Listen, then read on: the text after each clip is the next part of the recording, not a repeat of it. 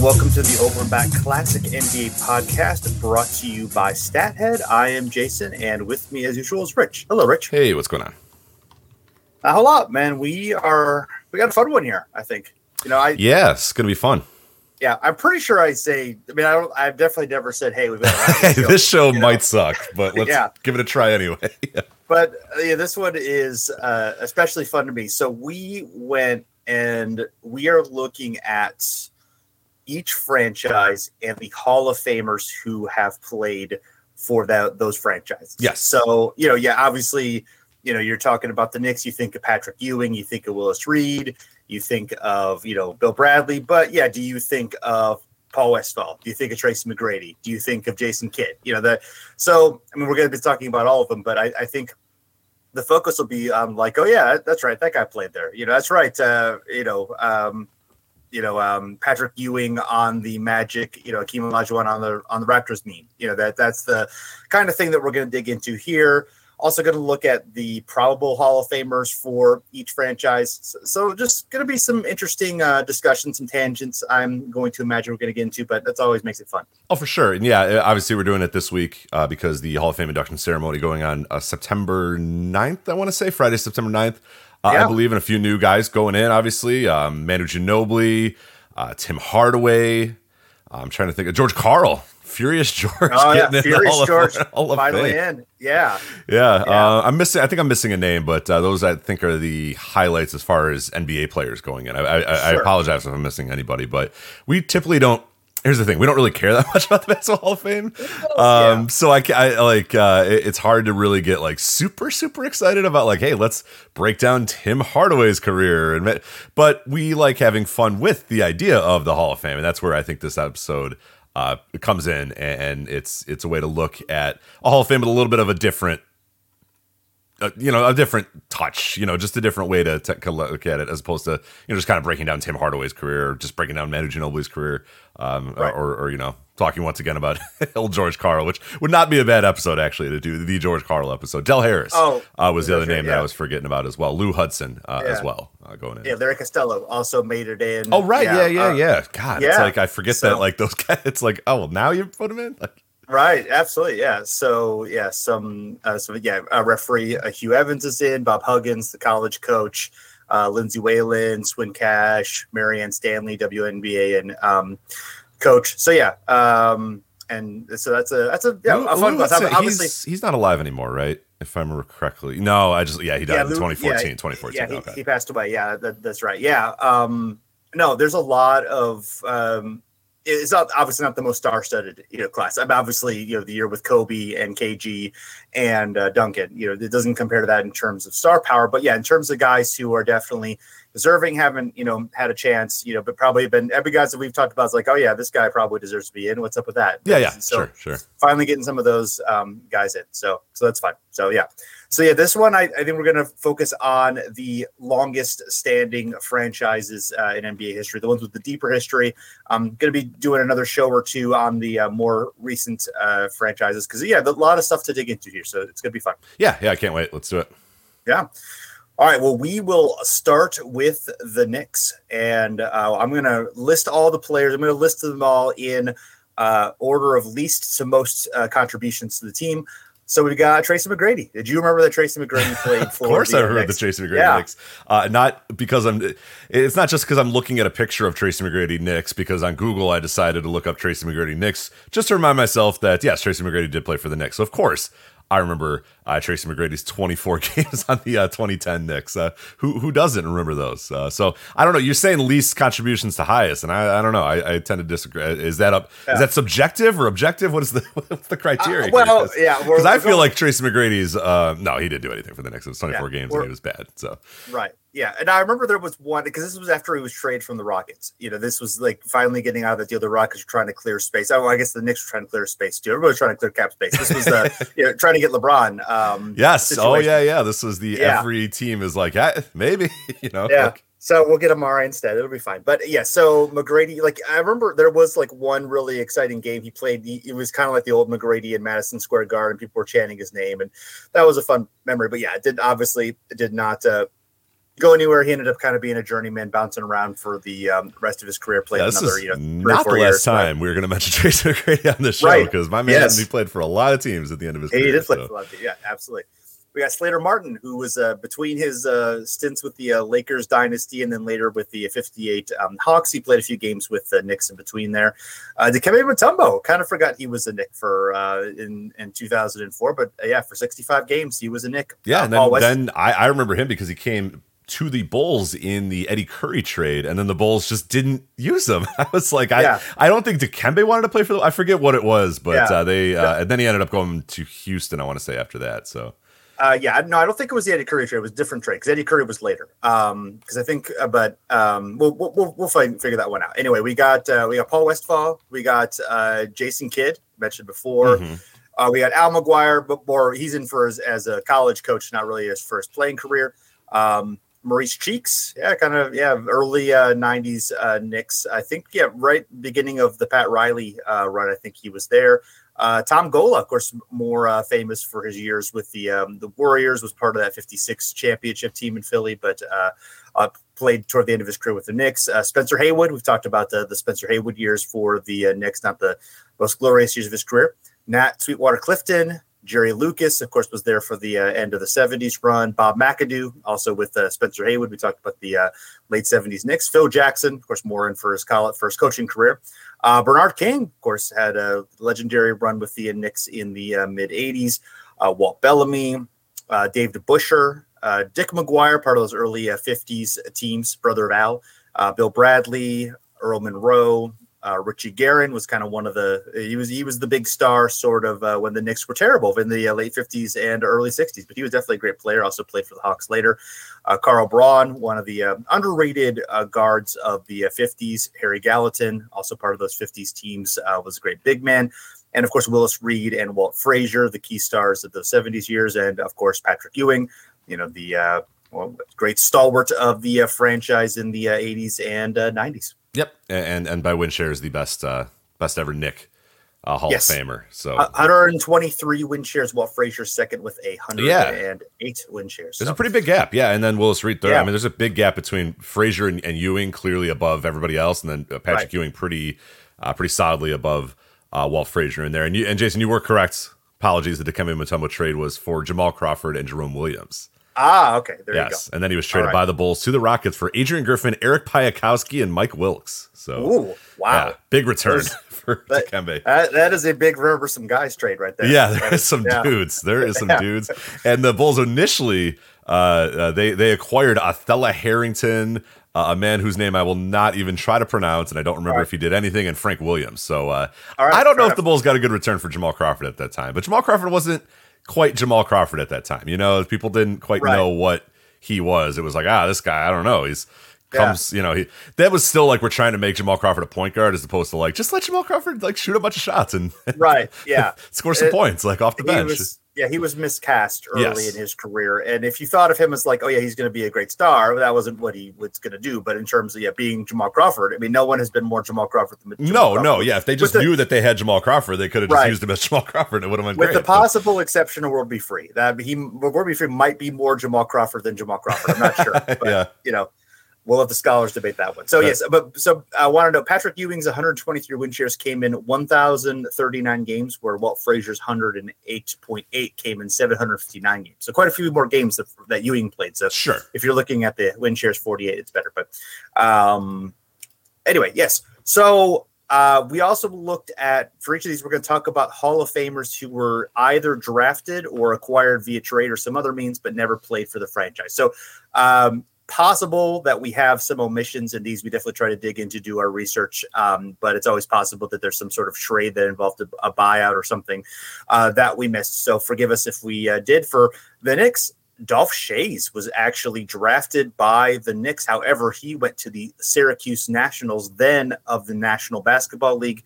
The two leagues then merged in the next season, and Schayes, of course, was the great star for the Syracuse Nationals, but could have been a Knick, and we're going to talk a little bit more about the possible what-if scenario there. Yeah. and looking at the possible future Hall of Famers. So Basketball Reference has a great Hall of Fame probability index where they look at the percentage of a chance that these players are going to make it into the Hall of Fame. So former Knicks who are over 50%. We got Carmelo Anthony, 98%. Chauncey Billups, 84%. Amari Stoudemire, 73%.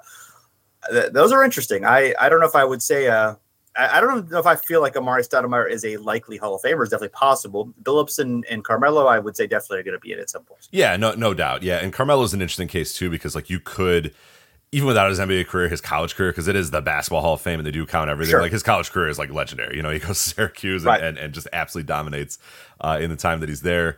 So he's a guy that like, yeah, even if like his NBA career is still pretty prolific too. Like did he live up to expectations? No. Is he as good as LeBron James and Dwayne Wade and the other people? No, but he's still Carmelo Anthony. Still has a very, very significant career. So him at 98%. Maybe I was a little surprised that it was such a slam dunk for him, and I thought maybe there'd be like a little bit of people saying, I don't know about, but no. When you take in totality of his entire basketball career, he's definitely a guy. But yeah, I'm a little surprised by Amari Stoudemire being 73%. I'd have to kind of dig into that a little bit more and see. I mean, he did. Yeah, I mean, he was good. Yeah, I don't know. It's weird because now a lot of these guys are going to be in the Hall of Fame are guys that I sort of, their entire career happened in front of me and I was watching. And I don't know that if any point I was watching Amari Stoudemire being like, that guy is a Basketball Hall of Famer. Like he's one of the best to ever do it. I don't know that I ever did that, but maybe statistically you could make that argument. Yeah, and obviously these are imperfect. These are just kind of looking at the cases statistically, or all NBA accomplishments. Yeah, or like comps between guys who are in the Hall of Fame. Like, hey, this guy has similar numbers to this guy, so it might. So yeah, who knows what'll happen when? But I think people like Amari Stoudemire, and that usually plays a factor in it too. Are you well liked? Do you have a lot of friends in the league? Then yeah, maybe find your way in. Yeah. Well, Amari, he's got one first team All NBA, 4 second team All NBA. So that's certainly obviously significant. 6-time All Star. Looking at his his career stats, she is certainly very impressive. 21.9 points per game, 9.1 rebounds per game. Obviously was part of some influential teams. Some never won a championship. Was some part of some really good teams. So yeah, I can definitely see it. But I think if I were gonna bet, is he going to be in the Hall of Fame? I would bet probably likely no more than yes, but it's definitely certainly possible. I'm actually surprised Billups isn't already in. That one's a little bit of a surprise to me, given the Finals MVP, given what he's accomplished in his career. I'm sure he'll get there at some point. Yeah, and Carmelo, 98% is a little bit higher than I would have thought, but he's definitely going to be in at some point. Yeah, no doubt. Yeah. All right, so what if scenarios? We're looking at the best what if scenarios involving Hall of Famers for each franchise. So for me, I was thinking, Dolph Schayes on those 50 Knicks teams. You could definitely have seen them, maybe beating the Lakers in the finals, or at least, beating the Royals in 51. The Knicks actually went to 3 finals in a row, 52, 53, and 54, and lost all of those times. You would say 51, 52, 53. The Nationals went in 54. Shay's Nationals teams, they went to the finals in 1950. They went there in 54. They won the title in 55. So Shay's definitely, carried those Nationals teams. There were other good players there too, but he was clearly the best player. But if you look at Shay's, you think of like the 50s Knicks. So the 50s Knicks were a little bit like the 70s Knicks, where like it wasn't necessarily just one huge or two huge stars. It was really, they had a lot of really good players. Carl Braun, one of the better guards of his time. Harry Gallatin, one of the better, just great rebounder and scorer. Burly big man. Dick McGuire, the great defensive guard. Nat Clifton, who was, really good, defensive player, rebounder. Connie Simmons, Max Zatzlowski, who was one of the great shooting guards of his time. Ernie Vandeweghe, another. So they just had a lot of guys who knew their role, had a really deep team. Definitely could see the Knicks have been a contender, through probably like 56 or so, right before, Russell comes in there. I don't know if it makes that huge of a difference in terms of how Schayes is thought about now, but being in New York rather than Syracuse, maybe, leading those Knicks to a championship or two, obviously knocking off the Lakers would have been a challenge, of course, but definitely with Schayes there and that deep run, assuming the rest of the roster is basically the same, I think there's definitely a chance for Chase to be just a little bit better remembered than he is for, a franchise that in a city, that doesn't have a team anymore. Right. In a franchise that there's really not much connection anymore to, the Syracuse Nationals are largely an afterthought. And obviously the Knicks are one of the charter franchises of the NBA, one of the more popular franchises. It's in New York City. I'm right with you. Yeah, I absolutely think that's a huge what if, and yeah, I think he does. Obviously, he makes those teams better, for sure. But yeah, I think more for his legacy and his career, there's no doubt that being on the Knicks in those early days of the NBA would have definitely propelled him a little higher. People like you and me, we know him. People that follow NBA history, probably a lot of listeners to this that know. But I think your person on the street probably has very little idea about Dolph Schayes at all. Your average NBA fan, very little idea about Dolph Schayes. Yeah, and yeah. I don't know if that would. It might still be the case because it's still an era of history that a lot of people just completely forget about or willingly just say Plummer. Yada, all that sort of stuff. But you certainly have an advantage if you're playing in New York and you're playing for the Knicks. Sure. I mean, it's not like Harry Gallatin's a household name for Knicks fans in my house even today. Right. Well, yeah. But yeah, I do think there might be some impact on his legacy. And the 76ers have, done a little bit to keep the Nationals name alive. But obviously, yeah, Syracuse doesn't have a team anymore. It's just not going to quite be the same. But yeah, interesting thought exercise for sure. Yeah. And it's so strange because we saw this past week with, when teams move and they try to, honor the legacy of past teams. We saw it this week with the Houston Rockets, revealing their jerseys this year that are the San Diego Rockets style. And there was people that are like, who cares about the San Diego Rockets? It's still your franchise. It's fine. Embrace it. And I think the 76ers, like you said, have done a good job of saying, we're in Philadelphia and we're the 76ers, but we were the Syracuse Nationals. So, that's part of our history. We quote unquote own that history. That's okay to embrace that. And I like that Houston was like, hey, we used to play in San Diego and this is our colors and this is what we did. And everybody being like, these are rip-off Sonics jerseys. What is this? And it's like, well, no, we had them at the same time too. It's, I like it. Personally, I think it's worth doing, especially for franchises that are teams and cities that are kind of forgotten these days. And yeah, Syracuse is an NBA team, and obviously San Diego. I think it's nice to take a nod to those. And yeah, they're your team now, but there's no problem in embracing it. It'd be really cool if they were able to play one game against the Clippers in San Diego this year. I don't know what the arena situation in San Diego was like, but that'd be a cool thing. The arena's still there. You said the San Diego Sports Arena, I think, is still there. So yeah. Right. So yeah. Exactly. Or just play on a beach, put a court on a beach and play there. That's honestly the better idea. Yeah. The sand might be a bit of an issue, but whatever. These guys. Yeah, whatever. Out, so. Yeah, sand, it gets in everything. Yeah, right. It's everywhere.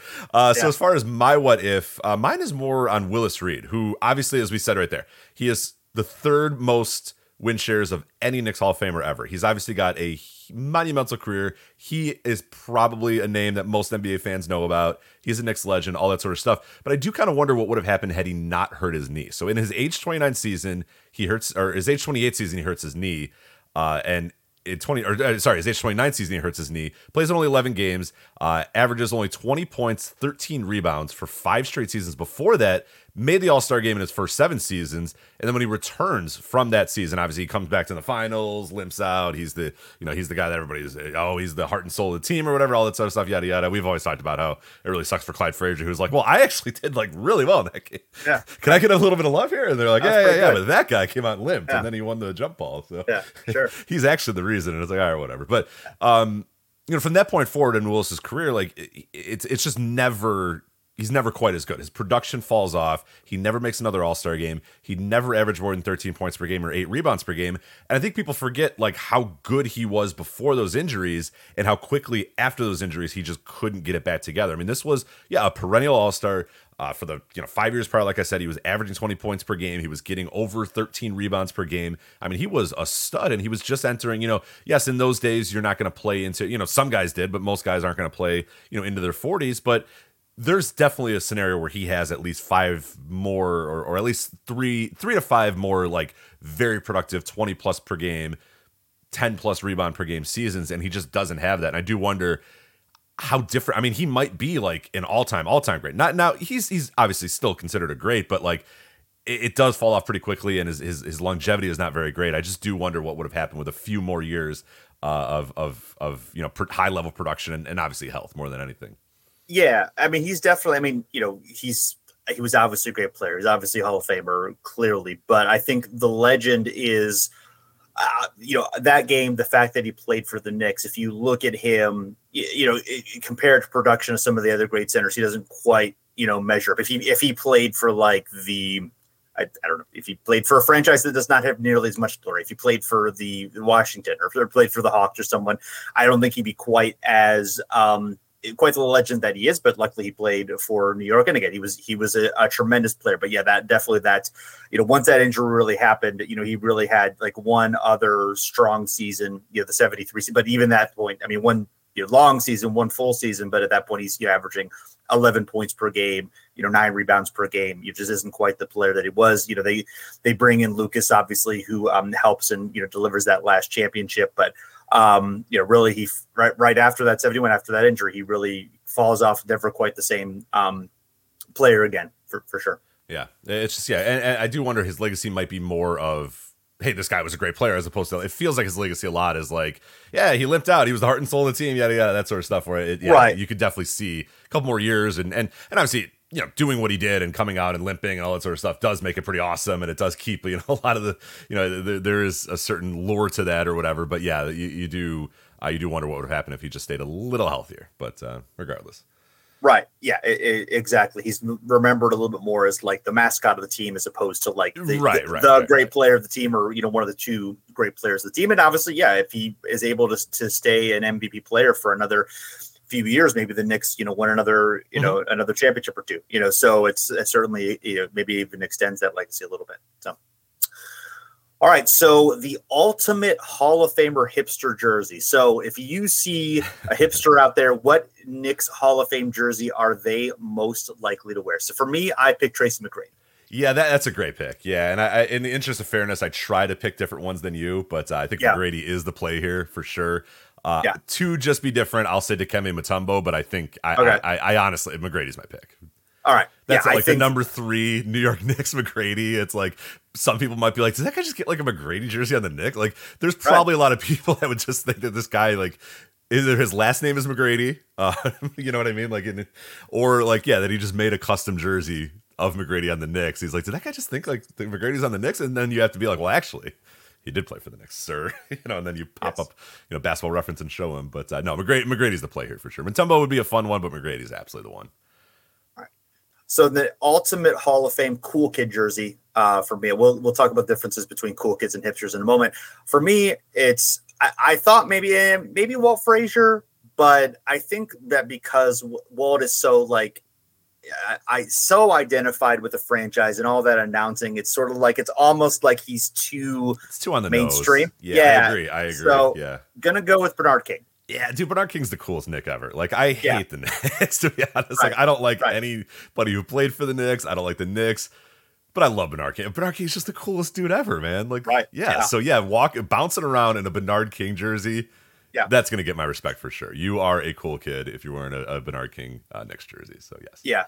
And the cool kids and the hipsters are similar to me, but I think the hipster jerseys, it's more like there's more irony involved. Where the cool kids, they're into something obscure, but it's more celebratory. Where the hipsters are, it's more ironic. Like, oh, aren't I clever wearing this jersey? So that's the difference for me. So I'm with you there. Yeah.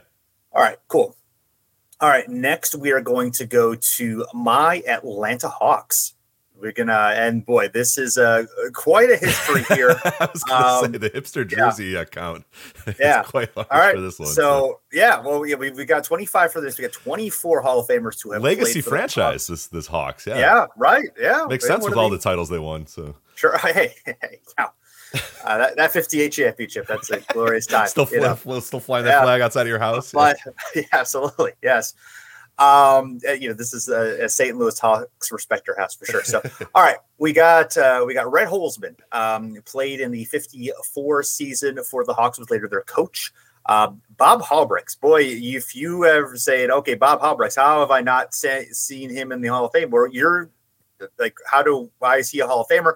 Yeah, that's a good question. I can't really tell you why Bob Hubbard is a Hall of Famer. Now, he was a pretty big college star for the University of Washington, but played only like 5 years in the NBA, bounced around from teams, had a couple good years for the Pistons, but nothing particularly special. Somehow he got in the Hall of Fame. Don't know.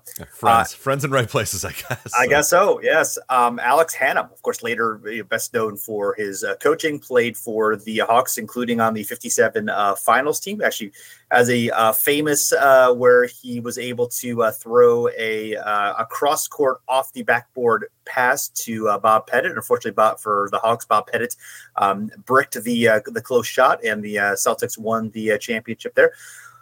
Tracy McGrady. We got Tracy McGrady again. Of course. Yeah.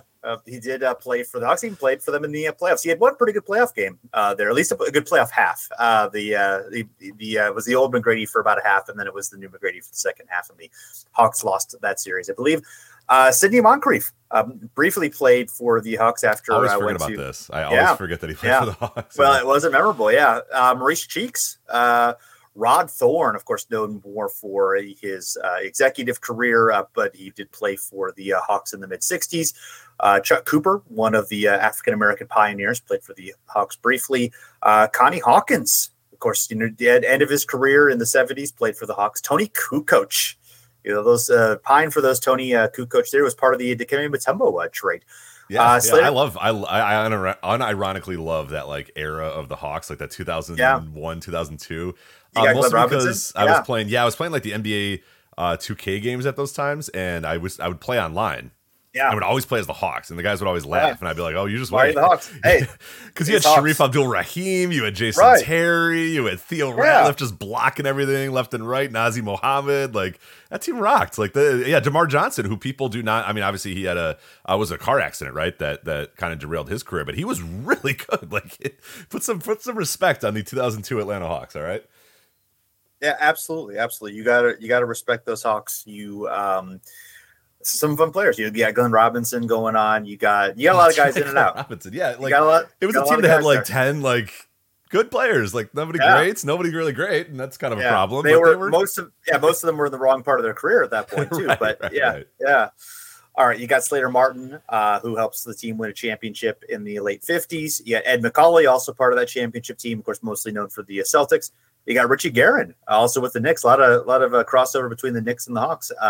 Moses Malone, toward the end of his career, but it wasn't really toward the end of his career. Played like another 5 years, but late in his career, probably like the end of his career as like kind of a starish type player. That was his Hawks run from 89 to 91. Pete Maravich, of course, in the early 70s. Clyde Lavalette, one of the better big men of his time in the early 60s.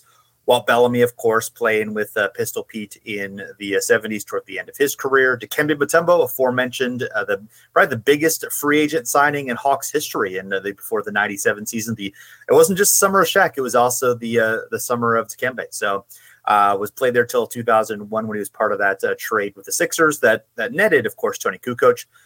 Lenny Wilkins, of course, during the 60s, one of the great stalwarts for the Hawks. Selmo Beatty, also for some of those 60s Hawks teams, especially toward the end of the 60s, that were really good. Kind of came close to making the finals, but always bumped into the Lakers. The aforementioned Lou Hudson, Cliff Hagan, Dominique Wilkins, and Bob Pettit. It's a lot of great players that play through the Hawks, man. Yeah, that's sure. It's a lot of cool dudes, a lot of cool. Yeah, it's just a fun franchise history, and they've been around forever, so it makes sense. It's a cool run there for Hawks. Yeah, but that's Bob Pettit and Dominique, similar to the Knicks, like very far ahead of everybody else in terms of win shares. I mean, they do play a lot of games. I mean, Dominique Wilkins playing 882 games as a Hawk. We'll talk about that in a sec. He should have played all of his games as a Hawk, but I'll get to that in a moment.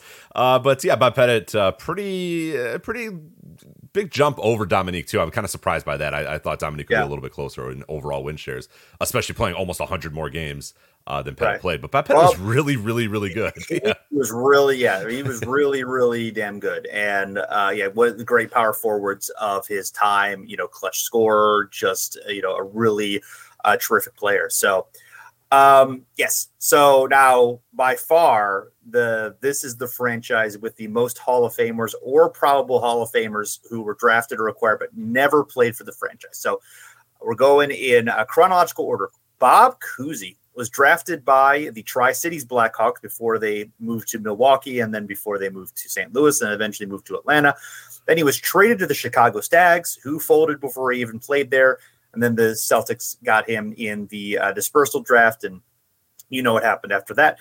Bill Russell, of course, was drafted by the Hawks, famously was traded for Cliff Hagan. Hey, Cliff Hagan, pretty good. Not quite Bill Russell, of course. Bill Russell. Yeah, not Bill Russell. Things go over. Julius Erving, we'll talk more about this, but yes, Julius Erving played 3 preseason games for the Hawks, tried to defect from the ABA, did not work out, and he ended up going back to the ABA for a few more years. David Thompson, drafted second overall, I believe, it was first overall in the 75 draft, and decided, hey, I'm going to go with the Denver Nuggets and get this ABA money instead, and did not work out for the Hawks. Hawks also, the number 3 pick, did the exact same thing. So they had the first pick and the third pick in the 1975 draft. Neither one came to the Hawks. Not great for that franchise. Yikes. Arvydas Sabonis, you'd be like, wait, the Hawks drafted Arvydas Sabonis? Yes, in the 80s, in 85, I believe, they drafted Arvydas Sabonis, who was playing in Europe at the time. Was tied to the Soviet Union, did not, of course, come to the NBA until much later, and came with the Portland Trailblazers. But the Hawks, at least had the idea first. It didn't work out for them. Yeah, well, actually, the Sabonis thing, and I had to clarify this. Because I was always like, man, why did Portland just be like, hey, we'll track this guy? And it's like, wait a minute, somebody else has already drafted him. Well, it got voided because he was under 21 when they drafted him, and they were not allowed to draft somebody under 21. So it got great idea by the Hawks to say, hey, whatever, let's just draft this guy and see what happens. Right. But the NBA was like, well, he's under 21. You can't have him at all. And that's why it was null and void, and then he was done. And that's when the Portland then next year was like, well, he's over 21 now, so we can actually draft him, and let's just draft him and see what happens. And, of course, he wasn't able to play until, it was 1999 or whatever, until he finally came over. So or 96 when he came over. But that's because I was always wondering why they just didn't let the Hawks have him. I was like, well, that's no fair, they drafted him first. But they drafted him when he was under 21. So hey, a good try to be like, hey, let's see if anybody notices this. What do you think? Okay, you're a Hawks fan. You think they did they know this and were hoping that nobody else did, or were they just like, great, this guy rolls, let's see what happens, Yeah, well, but I don't know. Must have been a rule for international players, because obviously they could draft guys, if they were U.S. players, they could draft them, college players. I mean, must have been someone. So maybe, I don't know if they weren't aware of the rule, or they were trying to challenge the rule, or I have not looked into the details of that. So we'll have to plausible deniability, I don't know what it is. The records in Europe are unreliable. We have no idea how old he is actually. So our best guess, So yes, if anybody else does happen to know, wants to let us know on Twitter at Over and Back NBA, we would love to know. Yes. So we got Pau Gasol, not in the Hall of Fame yet, but 93% probability he's definitely going to be in the Hall of Fame. He'll be there. Yeah. He was drafted by the Hawks and was traded for Sharif Abdul-Rahim. Gary Payton was part of the trade that sent Antoine Walker from the Hawks back to the Boston Celtics. The Hawks ended up buying him out, and Gary Payton then ended up going back to the Celtics. Which I think now, and then rules got made after that were like, all right, look, you can't just trade guys then get them back. This was because it was clear he was only used there for salary, and the Hawks didn't really want him, and yada yada all that. I remember a lot of hand wringing about that. It ultimately didn't matter that much, but there was a lot. Trust me, if you were alive at this time, a lot of hand wringing about. The Celtics have done it again. It's like, all they did was acquire not very good Antoine Walker anymore. And hey, wait a minute. Let's not say anything we can't take back. Okay, right. But if you remember at the time, they were like, well, this is it. Boston's won. It was like Boston's back, baby. Apoplectic about the Boston. That Danny Age always. Trader Danny does it again, and it's like, they were fine. Yeah. All right. And then Carmelo Anthony as well, also it was part of the was traded from OKC to the Hawks, did not play. The Hawks they were nice and gave him a jersey though, at least. So that was nice. 98%. So obviously this is early, but Luka Doncic looking that could be one too. I think there's a pretty solid chance that unless something goes horribly wrong in the next couple of years, that he's probably in there. And of course, drafted by the Hawks, traded for Trae Young. Yeah, so. And I not that I mind, Trae Young's great too, but yes, Doncic obviously is gonna.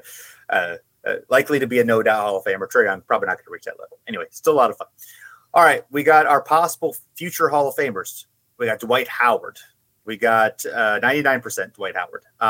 He's definitely it. I don't know 99%. For sure. Anybody who says he's not is a dork, and they need to shut up. So. Vince Carter 95%. Definitely he'll be in soon. I believe. Maybe not first ballot, but he'll be in there for sure. Rajon Rondo is at 60%. Yeah, I gotta talk to those guys. Are we sure? Right. And Joe Johnson, 50%. So I'm definitely curious about the Hall of Fame prospects for Rondo. So Rondo's been a 4-time All-Star, only one time All-NBA, was third team. 4-time he's been on the All-Defensive team. He led the league in assists 3 times. He led the league in steals 1 time. So, leading the league in assists 3 times probably helps a little bit, but you watch them play, and they were all defensive team, a bunch of fake assists. Well, yeah, I'm kidding, but right. And then ISO Joe, 7-time All-Star, of course. You can't say Joe Johnson without 7-time All-Star Joe Johnson. 1-time All-NBA third team. He is tied for second all-time in game-winning buzzer beaters. He has 8, which is tied with Kobe Bryant. Jordan has the most with 9. So, I don't know. That's interesting. I kind of like ISO Joe's Hall of Fame chances more than I like Rajon Rondo's. He does. He has more than 20,000 points, I believe, which is a threshold that like most guys who are over 20,000 points are in there. There's a couple of exceptions, but so that helps him in the club. Yeah, I could see it. I mean, it's kind of like maybe somewhere like Lou Hudson where it takes a very long time. Yeah. But yeah, I could see it. So in case you're wondering, Al Horford is at 12%. Paul Millsap is at 5.5%. I would say Horford does seem kind of possible because his college career might boost him to put him in there. It is a little bit, the college career definitely helps. There's very, very few guys. I think Bob Hallbricks is the only guy who I can think of who whose pro career isn't the most of the reason why they're in, at least as players. I mean, even somebody like Bill Walton or like Ralph Sampson, they had good to great NBA careers, but obviously their college career takes them over the top. They may have been shortened careers where, Al Horford's definitely been a solid to really good NBA player for a long time, whether he's in there or not. But I think the college career, there's the type of thing where I could see him going in a lot because of the merits of his college career. For sure. Yeah. All right. So our best what if scenario for me. Yeah. Julius Erving, Pete Maravich on the same team with a pretty good supporting cast. Before the 73 season, Doc tried to join the NBA with the Hawks. They've got Pistol Pete, as we mentioned. They got Lou Hudson. They got Walt Bellamy and a new coach in Cotton Fitzsimmons. He played 3 preseason games there before he was legally forced to return to the Virginia Squires. The Hawks ended up being fined. They were forced to send 2 second-round picks to the Bucks because, hey, Milwaukee actually had drafted Julius Erving, and they had his NBA draft rights. So the NBA didn't mind so much of him coming from the Squires. It was more about the fact that he was playing for the Hawks instead of the Bucks, the team that drafted him. But if they'd been able to wrangle past that Hawks team without Erving finished with 46 wins. They took the 68-win Celtics 6 game in the playoffs. So maybe potentially, it's not hard to see them being a title contender with Erving, even as young as he was, because he was only in his second season. So what do you think of that, Rich? Yeah, that's awesome. Think of those 2 guys, like 2 of the more dynamic, 2 of the cooler players. That is a team that who knows how much they win. At that point, Erving is really good, so they probably are pretty good, and they do probably win a lot, like you said, even without those guys. 46 wins and a decent playoff team, a decent run, a good supporting cast, and you're combining, Julius Erving with Pete Maravich. That would have been. As far as the fit, I do wonder if they would have fit together, because Pete Maravich is obviously kind of a tough guy to fit with for most NBA players, especially at that time. But I can't imagine not enjoying a Julius Erving Pete Maravich team up with, like you said, with Lou Hudson and Walt Bellamy and all those guys. that just sounds really, really awesome. So it is a little disappointing that that never happened, because that'd be really, really cool to watch. That would have been really exciting and fun. Yeah, you just kind of imagine that. Yeah, would they really have been a title contender? I think it's possible. Obviously Erving was so great. That's a good surrounding. And it seems like he would fit well with that team. Does seem like it would fuse together pretty well. Like it seems like those other pieces could be complementary.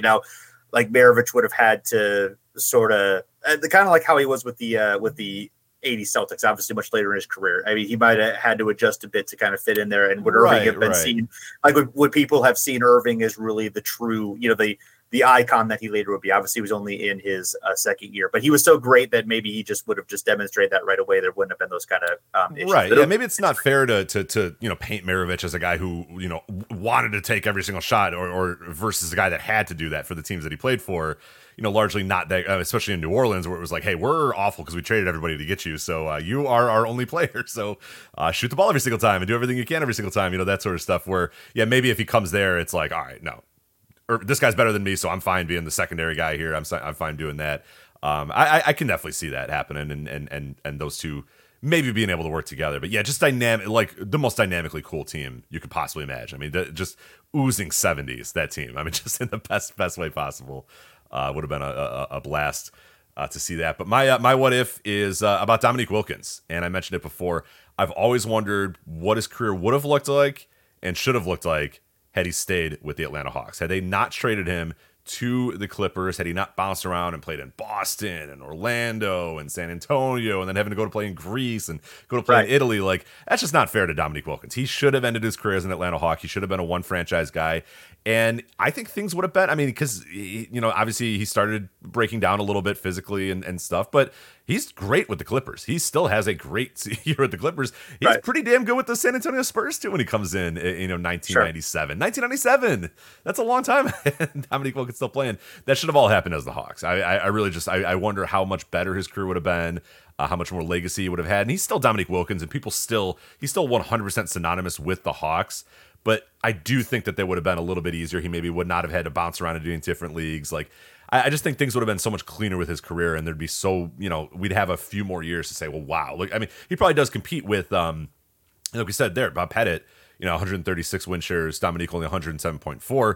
You know, Dominique plays 3 to 4 more years with Atlanta. Like, he's probably the top dude in Atlanta Hawks history. So, yeah, it always bothers me that he didn't play his entire career with the Hawks. It's like, it just should have been that way.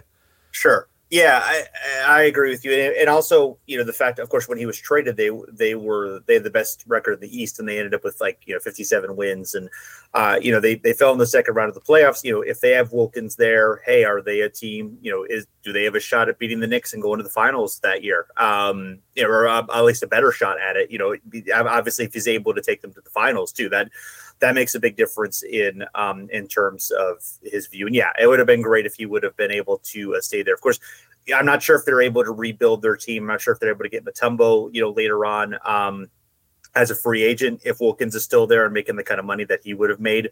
But yeah, and just in terms of, you know, the relationship between the Hawks and Atlanta definitely changed when Wilkins was traded. That was a heartbreaking moment for a lot of the fans. And it, on a certain level, did make some basketball sense, but it completely changed the relationship with the Hawks and the city. And I do think that, and obviously, hey, Dominique pretty much post-retirement has been synonymous with the franchise as a broadcaster and as an executive and everything. So they've done a lot to make up for that. But yeah, it did. It would have been, even if it hadn't have worked out the best basketball-wise, just in terms of just, like, you know, having that one guy on your franchise the entire time, your relationship with the fans, that certainly, I think there would have been some benefit to that as well. Yeah, and just him, the fact that he had to bounce around a bunch too, just kind of stunk. Because it's like, this guy's too good to be, you know, playing in Greece and Italy and playing for the Orlando Magic and stuff. It's like, nah, come on, this guy, let's do a retirement tour. Let him finish. But yeah, you're absolutely right. Like, fan service wise, keeping him on the Hawks would yeah, maybe they don't compete as much as they did in the mid 90s. Maybe they don't get Mutombo and that sort of stuff, but still, it's like, man, it and like you said, it did hurt. It did hurt the PR a lot in that city, because it was just like, wow, they traded the franchise guy, they traded the legacy guy in the middle of a season when we were doing well, you know, for it just, the optics of it were just real tough to deal with. Yeah, definitely, for sure. So, all right, hipster jersey, I'm going to go with Tony Kukoc.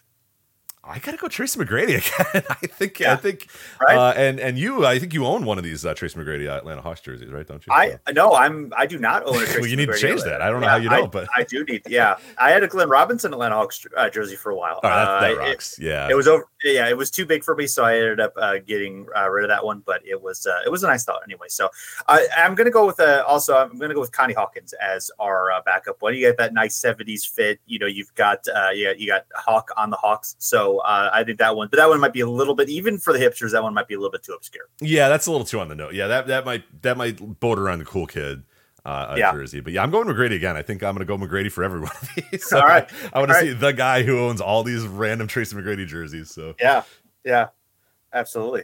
So yeah, I would say, you know, in terms of the cool kid jersey. So this one actually might kind of lean toward the hipsters just because it's a bit obscure. It would be Julius Erving. obviously, you got that Julius Erving, 73 Hawks preseason jersey. And that, of course, that's still, that's the pistol Pete. That's the lime green jersey. So you got some extra. Yeah. That's so the pick. Yeah, that's absolutely the pick. Like I was also going to say Wilkins because he's just the coolest dude ever, and those 80s Hawks jerseys rock. But I mean, it's Julius Erving. If you show up and you're wearing the lime green Julius Erving Hawks jersey, like you are the coolest person on the earth. So it's Julius Erving. I'm gonna, actually, I'm gonna have to say for the hipster jerseys. I also think that maybe Mutombo, because you've got that like late '90s, like the Hawk, the big Hawk that takes up the entire midsection of the. Although apparently those jerseys are like considered good to some people, so it's hard for me to even judge. I don't want to get into it. If you're a certain age, I guess that's what you grew up with. I try not to judge. But no. Well, I think we're gonna have to bring that back. Judge? I think before the season starts, because we've created a monster here in terms of like, because it was in the 90s, it must have been good, and it's not. No, it's not true. So maybe we'll do it because we have to bring back our 1999 jersey episode where we declared that 1999 was the absolute worst year for basketball jerseys, because like. Revisit I want to say 75% of the 1999 jerseys are being bought back like this year as like, hey, a legacy. We're finally back. And then, we also need to dunk on the Wizards for calling their mid 2000s jerseys iconic and legendary. Iconic. Yeah. Iconic. The iconic Brendan Haywood jersey is finally here. Yes. Synonymous with Richard Hamilton and synonymous with the first round exit. Yes. That's God damn it. I'm so upset. All right, Rich, before we get to the next team, we want to take this time to let our listeners know that this episode of Over and Back brought to you by StatHead, the most powerful research tool in sports. StatHead is powered by the sport reference sites that you trust and use every day, including for listeners of the show, of course, basketballreference.com. And, for this show, StatHead made it so easy for us to find all of the Hall of Famers who played for each franchise. All we did, we went to stathead.com. We checked a box that said was in the Hall of Fame. We searched for each franchise. It just gave, a list of each player. We reverse sorted by win shares, included anyone in the Hall of Fame, even if they're there for coaching or non-playing reasons. Made it easy for us just to get these basic names on there. And then we did of course, we did our research after that. Yeah, it was nice and easy. Yeah, we were able to obviously also on Basketball Reference look up the Hall of Fame probability and that sort of stuff. But yeah, it made it very easy. StatHead and it very, very often does on this show make it very easy to do the research. So you can also do your own research or join along in the research that we do using our exclusive promo code BACK to get a $20 off annual subscription to any of StatHead.com's products. So hey, if you're a basketball fan and you're like, hey, I really want to dig into Baseball Reference or I really want to dig into Football Reference, you can do all of that at StatHead.com. Yeah, you get the promo code BACK to get $20 off an annual subscription to any of StatHead.com's products. That includes the basketball site, the football site, the hockey site, the baseball site, all the stuff that they have there over at StatHead.com. Again, promo code BACK to get $20 off an annual subscription to any of their products. And we, of course, thank them for sponsoring this week's show and giving us the tools to take our research to the next level. Absolutely. So now we've got the Boston Celtics. So as you mentioned earlier, the Knicks, 25 players in the Hall of Fame, the Hawks, 24. Well, the Celtics get out a few more. 42 Celtics. God. Been in the Hall of Fame. It's understandable. I mean, they had a lot of success. Franchise. I'd say they're a good franchise. Yeah. And not bad. Yeah. So, all right. So listing them off. Some of these guys, though. I mean, some of these guys are like, oh, yeah, right. Yeah. So they played for the Hawks. Yeah. Bob Haubriggs. We've already talked about Bob Haubriggs. Screw this guy. We're not talking about him anymore. two games for the Hawks. Excuse me. 2 games for the Celtics in the 55 season. We got Carl Braun played there. Knicks legend played there at the end of his career. Artis Gilmore. We talked about Artis Gilmore in a recent episode on the Celtics. Not a great stint there. 47 games in the 88 season. Bob McAdoo, 20 games there in the 79 season, kind of at the nadir of the Celtics. We got Pete Maravich, as we mentioned, played there in 1980 season. John Thompson, of course, there for as a legendary Georgetown coach, was a big man for the Celtics. Wayne Embry, another great Cincinnati Royals great, later, of course, famous executive for the Bucks and the Cavs. Shaquille O'Neal, yeah, we memorable Shaquille O'Neal 2011 season stint with the Celtics. That was a lovely time for everyone. Clyde Levelette toward the end of his career as well. Yeah, a lot of guys at the end of their career, of course, come to the Celtics trying to win those championships or get that glory. Dave Bing in the 78 season. Dominique Wilkins leaving the Clippers for the Celtics, plays there in the 95 season. Don Barksdale, one of the early African-American pioneers in the NBA. Handy Andy Phillip played there in the 57, 58 seasons. Bill Walton, of course, part of that 86 title team.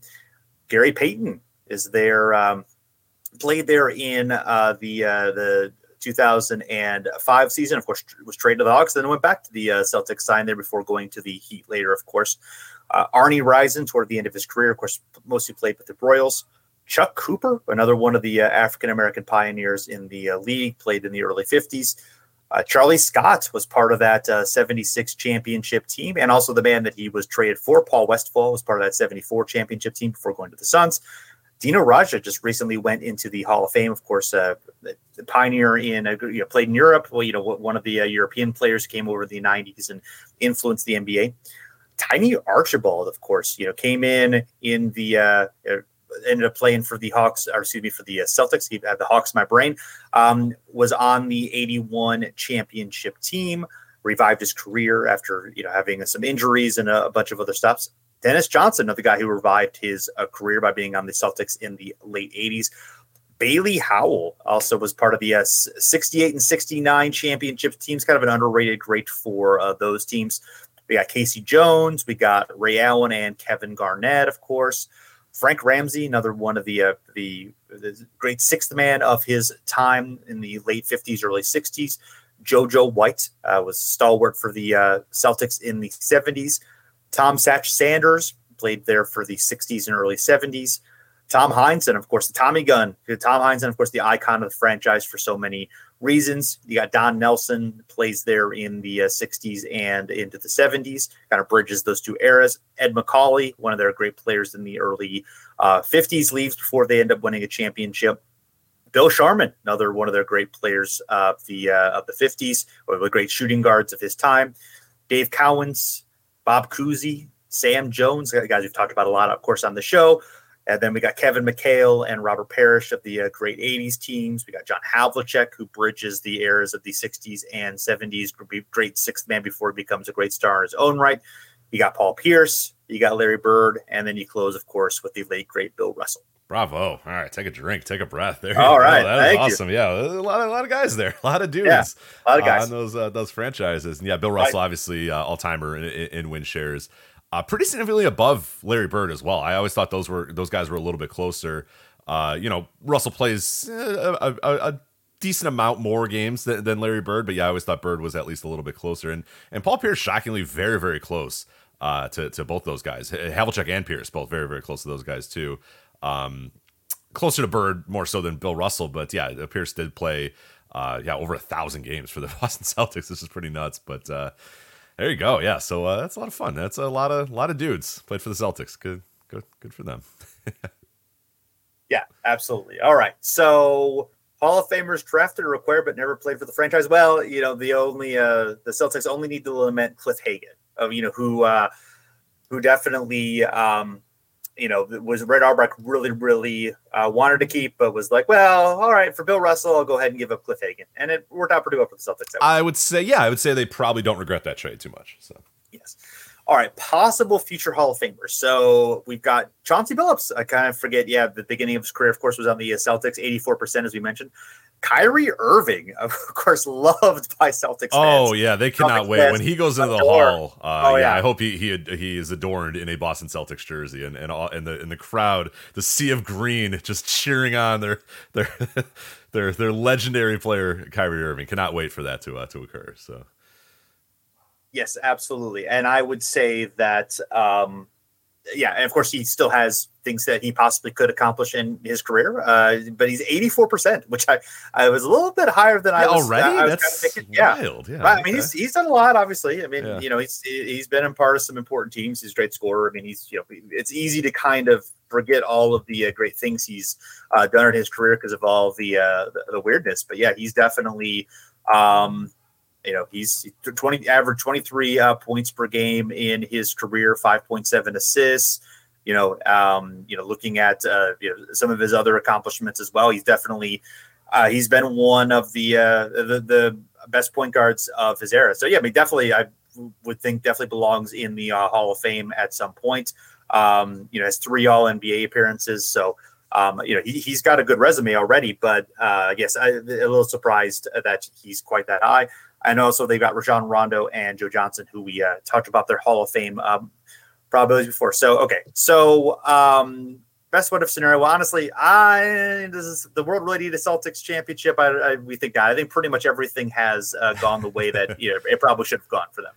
Yeah, I'm not too too interested in that, but I think McAdoo is probably an interesting one. If he'd stuck with the Celtics through the early '80s, because it would have worked. What would have happened with McAdoo, Bird, Collins, Maxwell, Maravich on the '80s Celtics? That would have been kind of fun, but I'm kind of with you too. All of it felt dirty and icky. It's just like, I don't really want to give the Celtics more.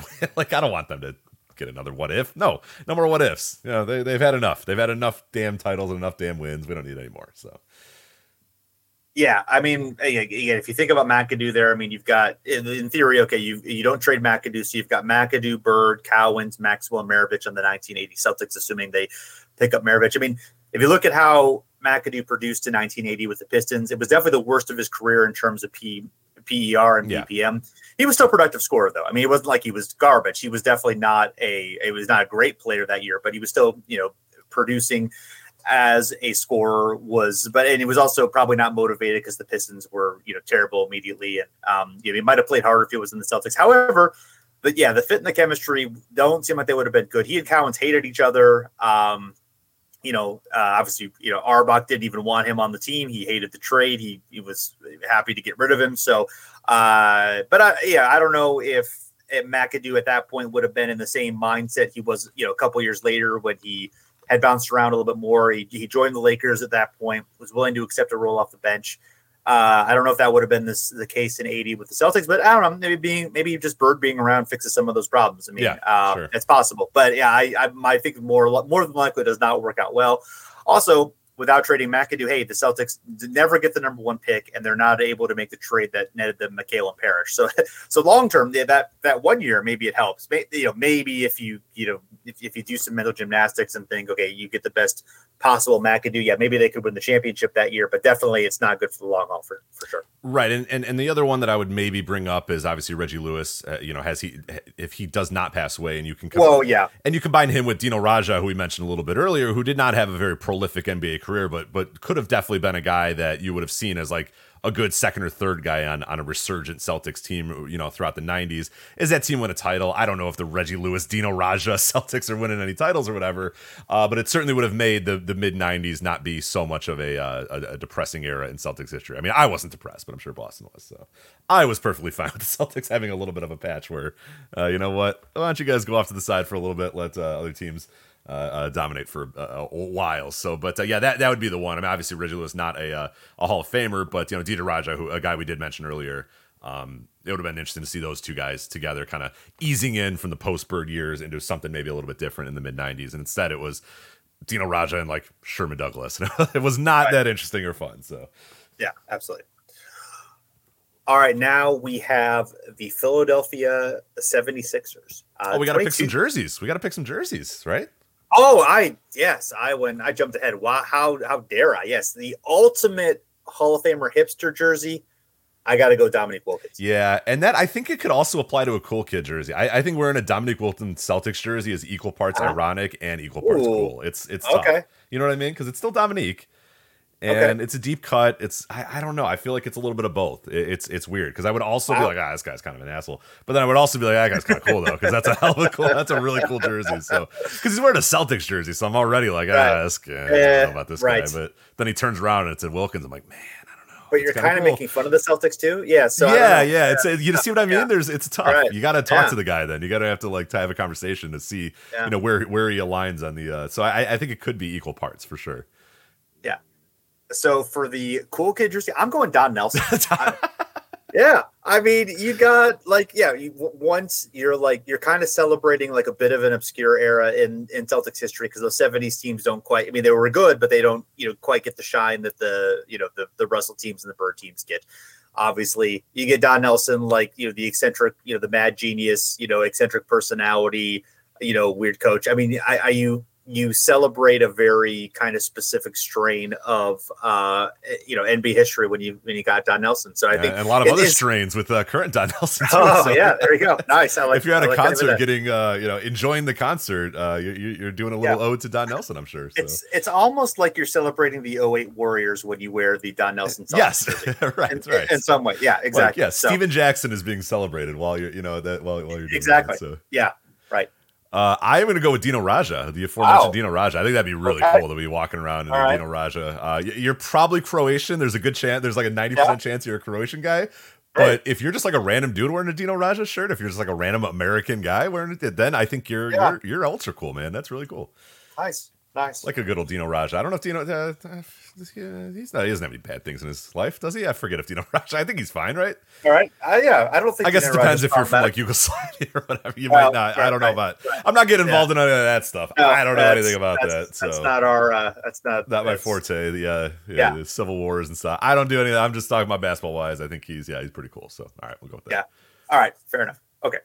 And I think he told Rick Pitino to like suck his dick too. So that's great. Yeah, I think it was like, that's great. You suck. I'm out of here. Bye. Yeah, I like it. Yeah, no, that ultimately earns him merit in my book. right. Yeah, that's going to overcome a lot of sins. For sure. Yeah, right. All right. So now the 76ers. The only 22 players for the 76ers, slightly lower than I might have expected. I mean, obviously the Sixers have not, they've not won a great many championships, but I was expecting a little bit higher, perhaps. Anyway, we got Bob McAdoo. Yes, he played in the 86 season, played very end of his career, played for the 76ers, 29 games. We got Chris Webber. Who could forget the Chris Webber era for the 76ers, the great Webber-Iverson experiment, post-injury. He couldn't like run or jump. But he could still shoot a little from the mid range. So it was he could pass. Yeah, he could pass. He had a headband. He was kind of fat. It was a Chris Webber for sure. He had a headband. Yeah, it was a delightful. The Chris Webber, but it was a Chris Webber for sure. It was a Chris Webber. Yeah. So we got Tony Kukoc. We got Bailey Howell.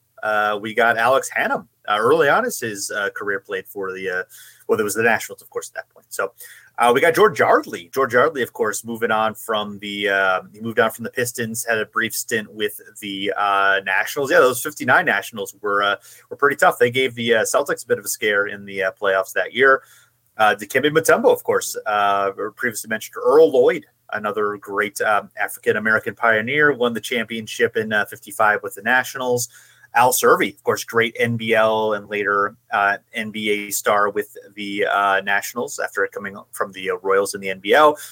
George McGinnis played a few years with the Sixers, of course, defecting from the ABA.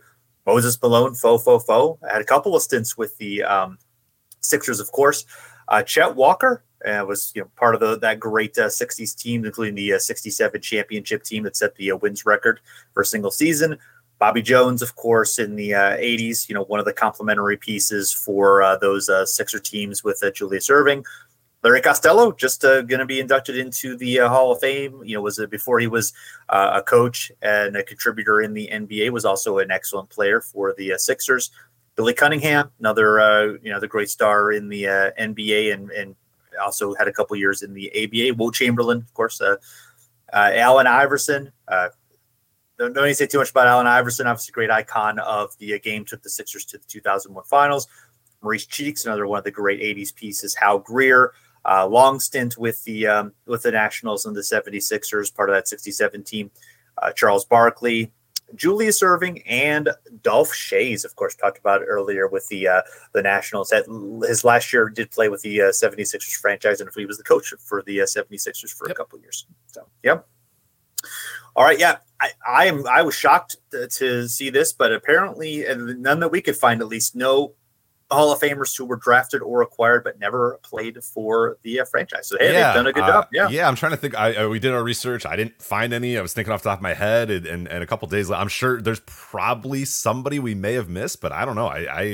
Yeah. I really tried, and I didn't. I was not able to find anybody. Yeah, the draft is easy to find. The trades in which maybe a guy was acquired but then got bought out, couldn't find any. So don't think there are any. So all right, possible future Hall of Famers. You got James Harden, 99% for James Harden. He's been MVP what once or twice? Has he been MVP twice? Once, I think once. Yeah, I don't know if it. He's been like second in MVP several times. There's been several times where he was a lot of All NBA. I mean, clearly going to be Hall of Famer. Just whatever negatives you think of James Harden, I think he's clearly. Oh no, yeah, one of the greatest scorers in NBA history. Probably first ballot Hall of Famer. Oh yeah. Dwight Howard, as we mentioned, also 99%, and Jimmy Butler. All these legacy Sixers, all these legacy Philadelphia 76ers, right? Jimmy Butler, Dwight Howard, and James Harden. Yeah. We'll see what it ends up being with James Harden. I mean, maybe he can carry them with Embiid to some glory. I mean, they seem like they're reasonably, despite all the bad vibes the issues that they've had, they could be a really good team. It's not impossible. No. Absolutely. So by the way, Harden 6 times all NBA first team, and 1 time all NBA third team. And yes, he has finished, he won MVP twice. He finished second twice. He finished third 1 time. So, been in contention for that for a long time. So, so what if scenario? Why don't you do yours first, Rich? All right, my what if is Dikembe joins the team and Iverson single-handedly leads the Sixers over the Lakers to win the NBA Finals. I just think how much of the NBA changes, how much the league changes. Do teams then buy in finally to the idea that, hey, a single player, a point guard at that? Because at this time, it was still a point guard cannot lead a team to it. And really, it's still, with the exception of, maybe once Steph Curry comes in and kind of changes the entire trajectory of the game and the geometry of the game. It was still, you can't win a championship with like one guy and that guy, the best guy in your team, being a point guard or whatever. It's not going to happen. It's not going to work.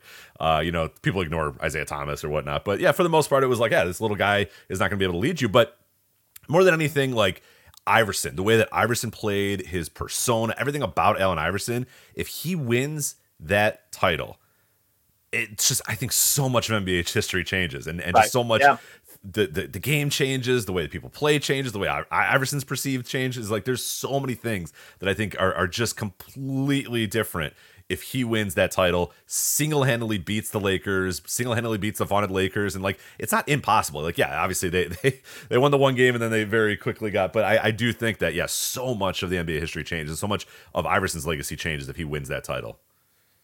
Yeah. It'd be interesting because, correct me if I'm wrong, but they made that trade at least in part because Ratliff got hurt, right?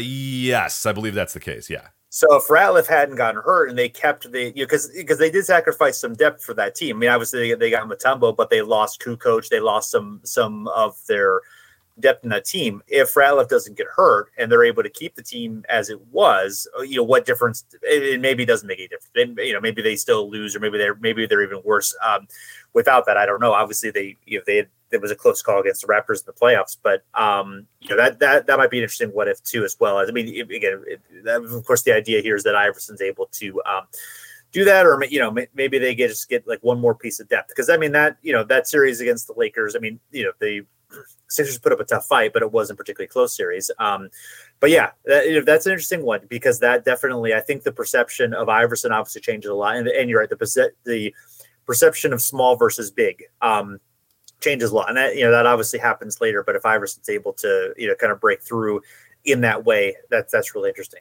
And also because that team especially catered so much to just Iverson. It was like, all right, look, how are we going to get the most out of this player?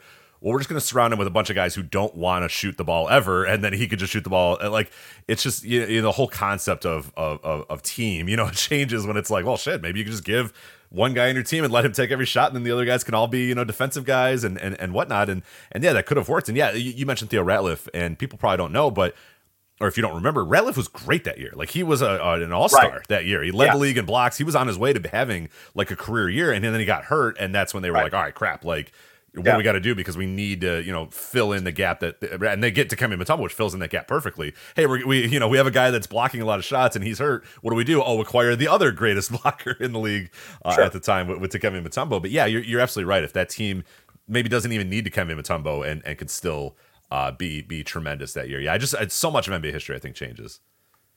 Yeah, for sure. For me, it's what if Billy Cunningham doesn't get hurt in the 68 playoffs? The Sixers are able to beat the Celtics and then able to likely, win the championship over the Lakers that year. And then, hey, does Wilt decide to stay in Philly after back-to-back titles instead of leaving and going to the Lakers at that point? Do the Sixers have a chance to have like a legitimate dynasty, not just one great championship year? I mean, I think that's definitely that changes Wilt's legacy a lot. That changes the Sixers legacy. That changes the Celtics legacy. That changes the Lakers legacy of all those different times. So that's definitely a big one for me. Yeah, it's a good one. Yeah, it definitely. His career and the Sixers kind of changed a lot with that. Right. So right, absolutely. So, all right, Ultimate Hall of Fame hipsters. Okay, so this one isn't really ironic, but I didn't see the Sixers having like a great ironic one. The one that you picked was pretty good, but I went with Bobby Jones. When in doubt, go with the white guy. That's what I say. For sure. That's what I tend to right. do. Yeah, I'm going Weber. I'm going especially if it's worn by like kind of a fat guy. It kind of works like the weird, those weird Sixers black jerseys that aren't that good, but people pretended were good. Right. And people probably still to this day pretend they're good, but they're not really that good. And it's like, it's just, Chris Webber walking around. I think they're bringing those back this year. I'm sure they are. Again, yeah, I'm sure they are. So we're bringing back the horse, for God's sakes. The Detroit Pistons horse. I mean, anything is anything's up for back grabs. The horse. Yeah. God. But anything's up. So I like Weber as my hipster jersey. So okay. All right, that's good. So the ultimate cool kid jersey. I'd love to say Julius Erving, but honestly, it's going to be Allen Iverson. Probably. Yeah, it's going to be Allen Iverson. But I have the caveat as you probably can. I do not like those like early 2000 76er jerseys.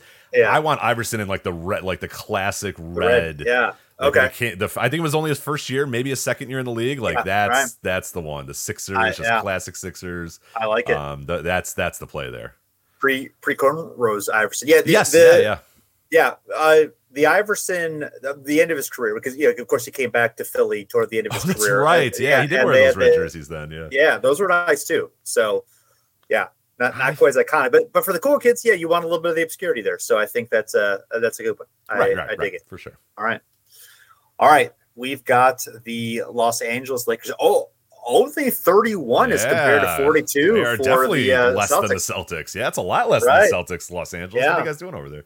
What are you guys doing? Yeah, I don't know. Well, here's what we got. So we've got Dennis Rodman, 1999 season.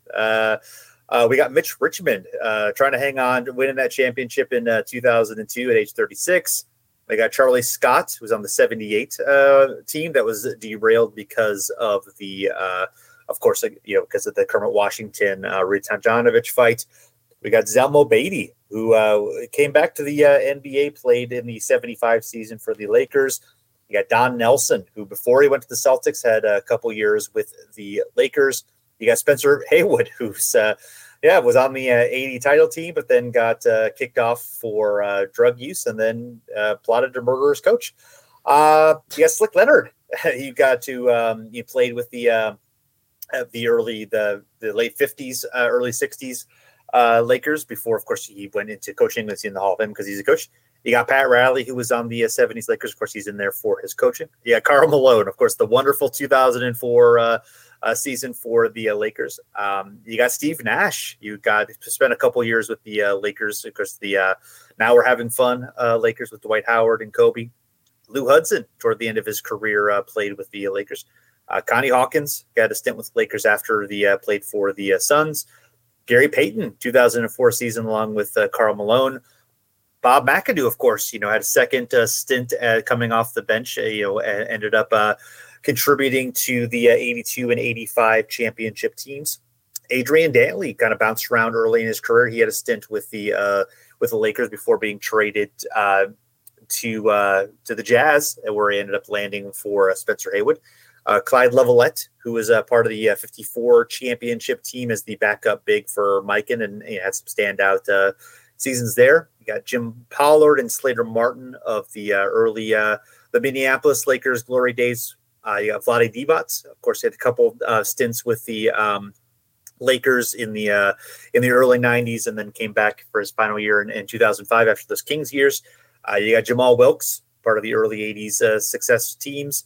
Gail Goodrich, You got Will Chamberlain. You got James Worthy. You got Vern Mickelson. They're in the 50s, part of the Mike and Lakers, Minneapolis Lakers teams. You got Shaq. You got Elgin Baylor. You got George Mikan. You got Magic Johnson. You got Kareem Abdul-Jabbar. You got Jerry West, and you got Kobe Bryant. Those guys don't really need to give too many details on those guys. Those guys pretty much have those names. Yeah, that final list, man. Those are some dudes. You're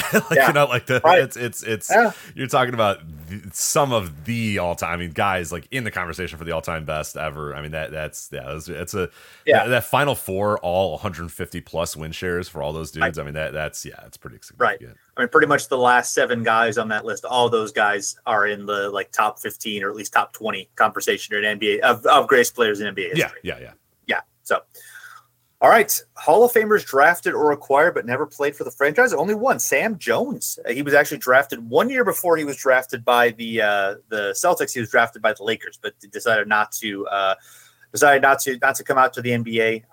He ended up playing 1 more year. It may have been a military service obligation. I forget why he didn't come, but yeah, he came 1 year later, of course, to the Celtics. But the Lakers could add Sam Jones. That'd be a very interesting what if. Yeah. Yeah, very interesting. Yeah. Right. Oh yeah, absolutely. So.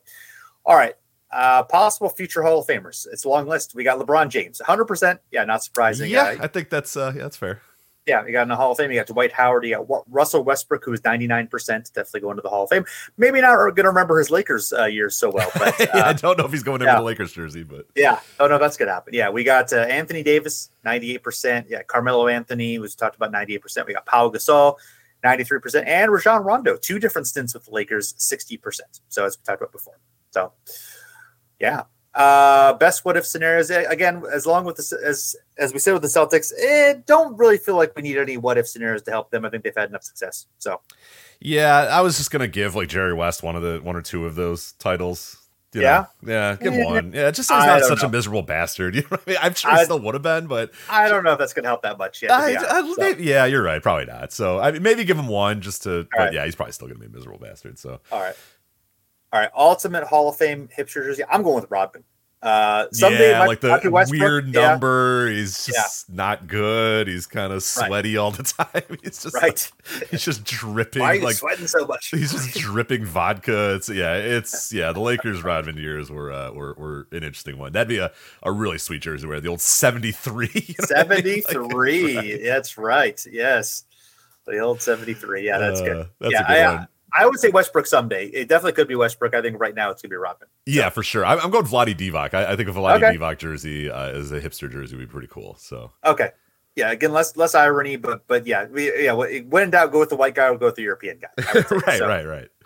All right, ultimate cool kid jersey. Yeah, I don't know if cool kids wear Lakers jersey. I think it's sort of like it's sort of I just don't see. I don't know, like maybe like Baylor. You know, like maybe if you're respecting one of the old guys, maybe even like a Minneapolis Lakers jersey, maybe I can see that. You know, maybe if you're going to go like Mikan or somebody, but outside of that, I don't see the cool kids wearing like. Yeah, I kind of agree with you. I would say I would only respect somebody wearing a Kareem Lakers jersey and pretty much no other. I would find cool. So I think maybe rocking a Kareem Lakers would be cool, but yeah. All right, fair enough. Okay, so all right, next we have the Kings. The Kings, we have 21 names on here. We got Ralph Sampson, sort of the sad stint, sort of the end of his career. You got Guy Rogers, briefly played for back when they were the Royals. Bob Cousy, of course, came out of retirement, played 7 games for the Royals, did not go well. JoJo White at the end of his career. Rick Adelman had played a few games. Of course, he's in as a coach. Red Holzman played for the Royals in the BA and the NBA. He also not accounted for here, but he actually was a fairly big star in the NBA. Only had 1.8 win shares during his time in the NBA. We got Sarunas Marciulionis, of course, one of the great international players of the 90s. You got Alex Hannum, of course, Warren as a coach. Clyde Levalette, we've talked about, is on a few of these teams. Maurice Stokes, of course, one of the great what-if tragedies or early tragedies of the NBA, but during his playing days, of course, was a brilliant player. You got Wayne Embry, we talked about earlier. We got Vlade Divac, of course, one of the stalwarts for those early 2000s Kings teams, along with Chris Webber. Arnie Rison was part of the great Royals teams of the early 50s that won the 58 championship and always battled the Lakers for supremacy of the Western Division. Bob Davies, one of the great guards of his era. Yeah, Mitch Richmond, of course, kind of held the Kings together during the 90s, an era in which they were terrible. One of several areas in which the Kings were terrible. Tiny Archibald, the early 70s, of course, one of the great guards of his time. You got Jerry Lucas, of course, one of the great bigs during his time, one of the great eccentrics of NBA history with all his memory tricks. You got Bobby Wanzer, another guy, one of those 50s Kings. Jack Twyman, one of the great scorers of the late 50s and early 60s, and of course I was going to call him the big dog. I don't know why I'm going to call him the big dog, but the true icon of franchise, Mr. Triple Double, Oscar Robertson. Yep, the Big O, the big dog yes. too. Let's call him the big dog. The big dog, right? The big dog. Yeah, we'll just capital lowercase d. Right. Lowercase g, capital O, so it works. Exactly. The Big O and the big dog. So I appreciate that, Rich. Yeah, good assist. All right. Yes. So yeah, no Hall of Famers drafted or acquired, but never played that we could find. Interesting. So, all right, possible future Hall of Famers. This list is awful. I hate this list so much. we got Vince Carter, who had a bit of a stint with the forgot he was with a king. with the Kings. Yeah. Rajon Rondo. Yeah. So a couple who are way below the 50% line, but I think are worth noting. First of all, Peja Stojakovic. So he only has 11%, but I could definitely see him getting in, for his international play, for kind of being a pioneer. Played for Serbia. They finished gold in, I think, the World Championships one year. I definitely see him as a possible, getting in for, the international reasons. I think so too. Yeah. I know he won like a Eurobasket MVP at one point and has a pretty prolific, I think he won the gold in the FIBA World Cup. I'm looking this up just to clarify. 2002, I think. Yeah. And then he also won a gold in the Eurobasket for in 2001 as well. So he's got 2 gold. I mean, they're not Olympic gold medals, but they're gold medals. Yeah, he's got a lot in his international career that I think, and hell, his NBA career is pretty solid too. It's just not it's so. I'd say I could see him definitely being a guy that in like 5 to 10 years gets in. Where people. Maybe there's a low year, there's a light year, and people go, "Hey, Peja Stojakovic has a pretty prolific career. Maybe we should put him in there." Yeah, I mean, I feel like if somebody like Dino Raja is, no disrespect to him, and he had a great international career, but I think Stojakovic definitely seems like he feels like he belongs as well. So, yeah, and also interesting name here, but Isaiah Thomas, of course the Isaiah with the extra A, not the Pistons Isaiah Thomas. Played for 10 teams in his career, but Sacramento, of course, the most, at 7% Hall of Fame probability, which is, he had a couple of those great years with the Celtics, and certainly, put up some numbers for a brief time. But 7%. Now, I don't think there's any chance he's getting in the Hall of Fame, but that was a higher number than I kind of expected. So, all right, what if scenario? Yeah, pretty much. We all know where this is. Yeah, we all know that. The 2002 Western Conference Finals. If they're able to beat the Lakers there, make the finals, likely win the championship against, a pretty weak Nets team. I think that's obviously changes a lot there. Other than that, don't really see a what if scenario that's worth noting. No, that's it. Yeah, Divac just grabs the rebound, or he just fumbles it, doesn't get a shot off in time. Maybe he just clanks off the side of the backboard or something like that. Right. It's just that's it. I mean, it's so much changes with that moment. We probably get Phoenix Suns and or Warriors Revolution a few years before, where it's like, hey, team basketball, shooting, outside shooting, and it probably happens a little bit sooner. Obviously, you didn't have the horses yet in that era of the NBA to really do it, but yeah, we probably teams are definitely constructed a little bit different if Sacramento does win that title, and it's like, oh, okay, like this is one way to play too. Instead of just having a dominant guy or 2 dominant guys, like you can have a team full of guys that are all good. I mean, and that's not taking anything away from Weber, who was tremendous during that era too. But yeah, it's just it's a super fun team to go back and watch and see how they play. And yeah, I think a lot of NBA history changes if they just win that. If honestly, even if they go to the finals, I think a lot of it changes. But if they win that title, which they probably would have done, a ton changes. So, all right, ultimate hipster jersey. I'm going to go with Kuzi. That's a good one. Yeah, that's a good one. I'm going Strunis. Strunis. Okay. I think that one's going to work there. But yeah, Bob Cousy works pretty well too.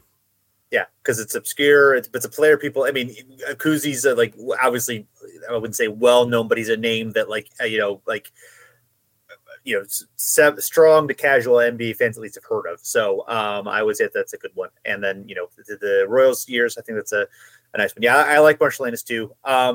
Yeah, ultimate cool kid jersey. I'm gonna go with Tiny Archibald. Yeah, a little Nate Tiny Archibald would have been. Yeah, those '70s jerseys are nice too. Those are nice ones. Yeah. So yeah, I'm going Mitch Richmond. I think it's a cool because it's like okay. You respect the mid '90s Kings, one of the few people that respects the mid '90s Kings, and I don't know. I think it'd be kind of cool to have a Mitch Richmond Kings jersey. So yeah, I'm going with that as the cool. So are we going with? Are we going with like? I'm trying to remember. Yeah, they had some weird because they had like the weird checkerboard ones. I don't know if I'm counting the checkerboard ones. Yeah, are we like previous to that? Because those like powder blue ones are nice. Yes, yeah. I don't know because they got a little weird there in the '90s. I think I would prefer the powdered blue ones. Yeah, the powder blue ones are nice. I'm trying to because he spanned the gap. He also played when they had like the ones that everybody knows, like the 2000s ones, just the basic kind of, and I don't think those jerseys are too bad. I kind of like those, but then he also lived through the weird like half of it's purple, half of it's black, and the sides are checkerboard for some reason. I don't know what we were doing during those. That is not a cool kid one. That might be a hipster one if you wear that jersey. If you roll up with the Mitch Richmond checkerboard jersey, which I'm sure at some point we're going to bring back and be like, oh, the iconic. Relive the 1993 Sacramento Kings with these iconic jerseys. So Richmond, I'm looking at the NBA jersey database. A great resource, by the way. Oh, yeah. So Richmond did not play with the powder blue ones. He played with that same design, but they were the dark blue ones by the time. Okay. All right. Was there. So those were the jerseys from 90 to 94. And then they switched to the purple and black ones that they had from from 94 to like 2002-ish. And then they kind of changed that design in 2002 to a similar design, similar colors, but they didn't have the black, the black ones as much. The checkerboard ones from 94, 97. So he definitely wore the checkerboard ones for a time. So yeah. So I would say the 90-94 ones would be the style that I would go with on there. Yeah, I'm a little surprised he doesn't say Divac, though. I feel like, or Divac or Weber. I feel like those are... those are cool, but they're a little too... Yeah. You've mentioned it before, like... Yeah. Like they're a little too obvious? On the nose. They're too obvious. Okay. Yeah, right. yeah. All they're too much like, I get Divac, Kings. Okay. I'm like, yeah, I get it. All right, I'm with you. You know what I mean? Okay. Like it'd just be it's a little too corporate, a little too mainstream for me. So yeah. All right. We now are gonna talk about the Detroit Pistons. 25 players in their history. So we've got Alex Hannum, we got Chuck Cooper, we got Nat Clifton. Yeah, it's funny how many of these guys played for lots of teams in the early 50s. Of course, we got Earl Lloyd. All three of the four. Who the early African American players all played for the Pistons, which is interesting. Bob McAdoo, 64 games in the 1980 season, more on him to come. Tracy McGrady, of course, legendary Pistons. Tracy McGrady. We got Allen Iverson, of course, who had that brief Pistons stint in the trade for Chauncey Billups. You got Chris Webber, who's after he's with Philly, he played for the Pistons. You got Rod Thorne in the mid '60s. Harry Gallatin after his Knicks days played for the Pistons. Yeah, Walt Bellamy played briefly for the Pistons, also coming from the Knicks as well. You got Bob Halbriggs, who's most of his NBA career was played for the Pistons. Actually, did play fairly well for the Pistons for a couple of years, including on their finals teams. Dick McGuire after his Knicks years. Andy Phillip. One of the Handy Andy, one of the better guards of his time, was on the 55-56 finals teams. Adrian Dantley, of course, played for the 88 finals team. Dave DeBusschere, before he went to the Knicks, had some really good years with the Pistons, the youngest player coach in history. George Yardley, one of the great scorers of the 50s. He really pushed the ball in terms of being a forward scorer. Bailey Howell, early on in his career in the early 60s. Dennis Rodman, of course, the Bad Boy Pistons. Dave Bing, of course, the great player of the late 60s, early in mid 70s. Grant Hill, of course, late 90s. We had the horse jerseys. Not the best jerseys, but certainly a great player for the Pistons. Ben Wallace, of course, iconic Piston. Isaiah Thomas, Joe Dumars, and Bob Lanier, who we talked about a lot recently when he passed away. Yeah, it's an interesting list of people. There's a lot of that lower end is a lot of like, oh yeah, like they had like, 50 game, 30 game runs there, but Sure. yeah, not a ton of like high end guys. I mean, Lanier, obviously, and Dumars and Thomas and Ben Wallace and Grant Hill and Dave Bing, like those guys kind of stand out. But yeah, probably less than you would think for a franchise that had been around forever and has been, pretty successful a lot of times too. Right. Yeah. They have it outside of Isaiah, and even Isaiah to a degree, like not quite. They've never had like that. Like nobody on this list is a top 10, probably not even top 20, maybe not even top 30 all-time player. Right. I mean, maybe Isaiah might be, you could maybe make a case for Isaiah in top 30, maybe. But outside of that, like, yeah, they've never, like Grant Hill, at his peak, may have been like a top 25 all-time player. Like if you look at the peak of Grant Hill versus the peak of like every guy in NBA history, you could maybe think about that. But outside of that, yeah, they don't really have that kind of level of guy in their history, which is interesting. And at least a lot of really good players, but all of their best teams have been, a group effort, a combination of 3 or 4 really good guys that led them to a championship, as opposed to, one guy who was absolutely driving that, Isaiah being, I guess, the closest guy in their history. So, yeah. So Hall of Famers drafted or acquired, but never played for the franchise. You got Bill Sharman, who actually went to the Pistons in a dispersal draft, but then was traded to the Celtics before he played there. And Dan Issel, who was drafted. I think it was well known that he played for the University of Kentucky, was going to Kentucky in the ABA, but was drafted late by the Pistons in a just-in-case situation. So, yeah, possible future Hall of Famers. You got Chauncey Billups, as mentioned, 84%. Blake Griffin, 55%. What do you think of Blake Griffin's Hall of Fame chances? Yeah, it's unfortunately, I don't think he's going to add much to it. There was a time where I would have definitely thought, wow, that guy is absolutely a Hall of Famer. But unfortunately, it was that Pistons run that kind of sealed, I think. He'd be a tough one. I maybe later on in his career, maybe we can go, or or later, after he retires, 10 years after, maybe. But I don't know. I just don't love it. An important player for a couple of years, but I don't think he's got enough to be a true Hall of Famer, to me at least. Yeah, I would agree with that. I would say he is in a similar boat to Amari Stoudemire. Like, I think of them in similar ways as, like, they were really good for a while. They were important players. They were obviously very athletic and exciting players.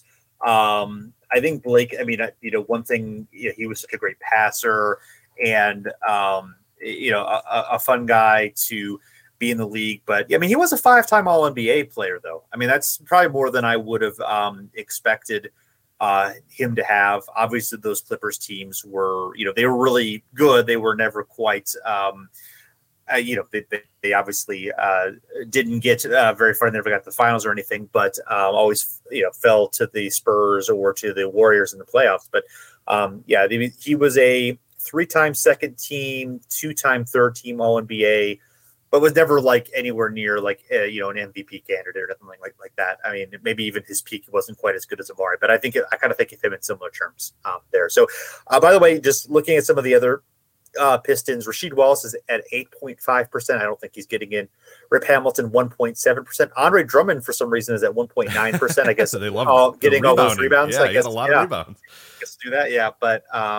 But that's interesting, So.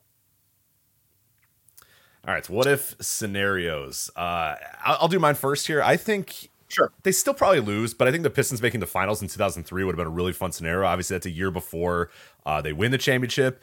It's the team that they were good. Like, people kind of think that, Rasheed went there and then they got good. Like, no, they were really, really good before that, and they were right on the cusp of making finals and winning titles and getting on a big run. But I think it would have been really interesting to see them make the finals in 2003. I think it adds to a lot of these guys' legacies in terms of, like, especially like Rip Hamilton and Chauncey Billups and those guys really adds to them. And then maybe, they make the finals in any of those next 3 years as well, because it does feel like to a lot of people, they're kind of a one and done year. And they're like, oh yeah, they had this one blip of a year where, Rasheed came and Rip came and all that sort of stuff. But I do think if they had maybe, they made 6 straight Eastern Conference finals, and had a lot of opportunities to make more NBA finals and maybe win another title or two. So it would have been cool to see them do that, because I think it does help Rashid and Rip and you know, all those guys, Tayshaun Prince and Billups too, helps all those guys with their legacy a little bit more if they didn't feel like so much of like a one and done team like they did. Yeah, definitely. Yeah, and obviously they make all of those conference finals. You know, they were such a good team for a long time. I mean, almost great team for a long time. They make all those conference finals in a row. They definitely had a shot at, winning another championship at different times. It just didn't quite happen for them. But yeah, but they're able to win one more, at least get to another finals. I think that kind of changes what they are thought of. So. Hipster jersey, I am gonna go with Bob McAdoo, and I specifically, not just because of McAdoo being there and just because of like kind of all the weirdness around that, but those Detroit, those 78 to 81 uniforms where they've got like those lightning bolts on there, and they're trying to like make it like pizzazz, like it's almost like they are, it's almost like they're trying to. Like it looks like almost like it's an early 90s design, but like, 15 years too early, like a mid 90s design. Like but there's a charm with those that I think are really like fun and goofy that I don't like feel like they're not quite as gaudy as the 90s ones. So yeah, I'm with you. Those are great. Yeah. Yeah.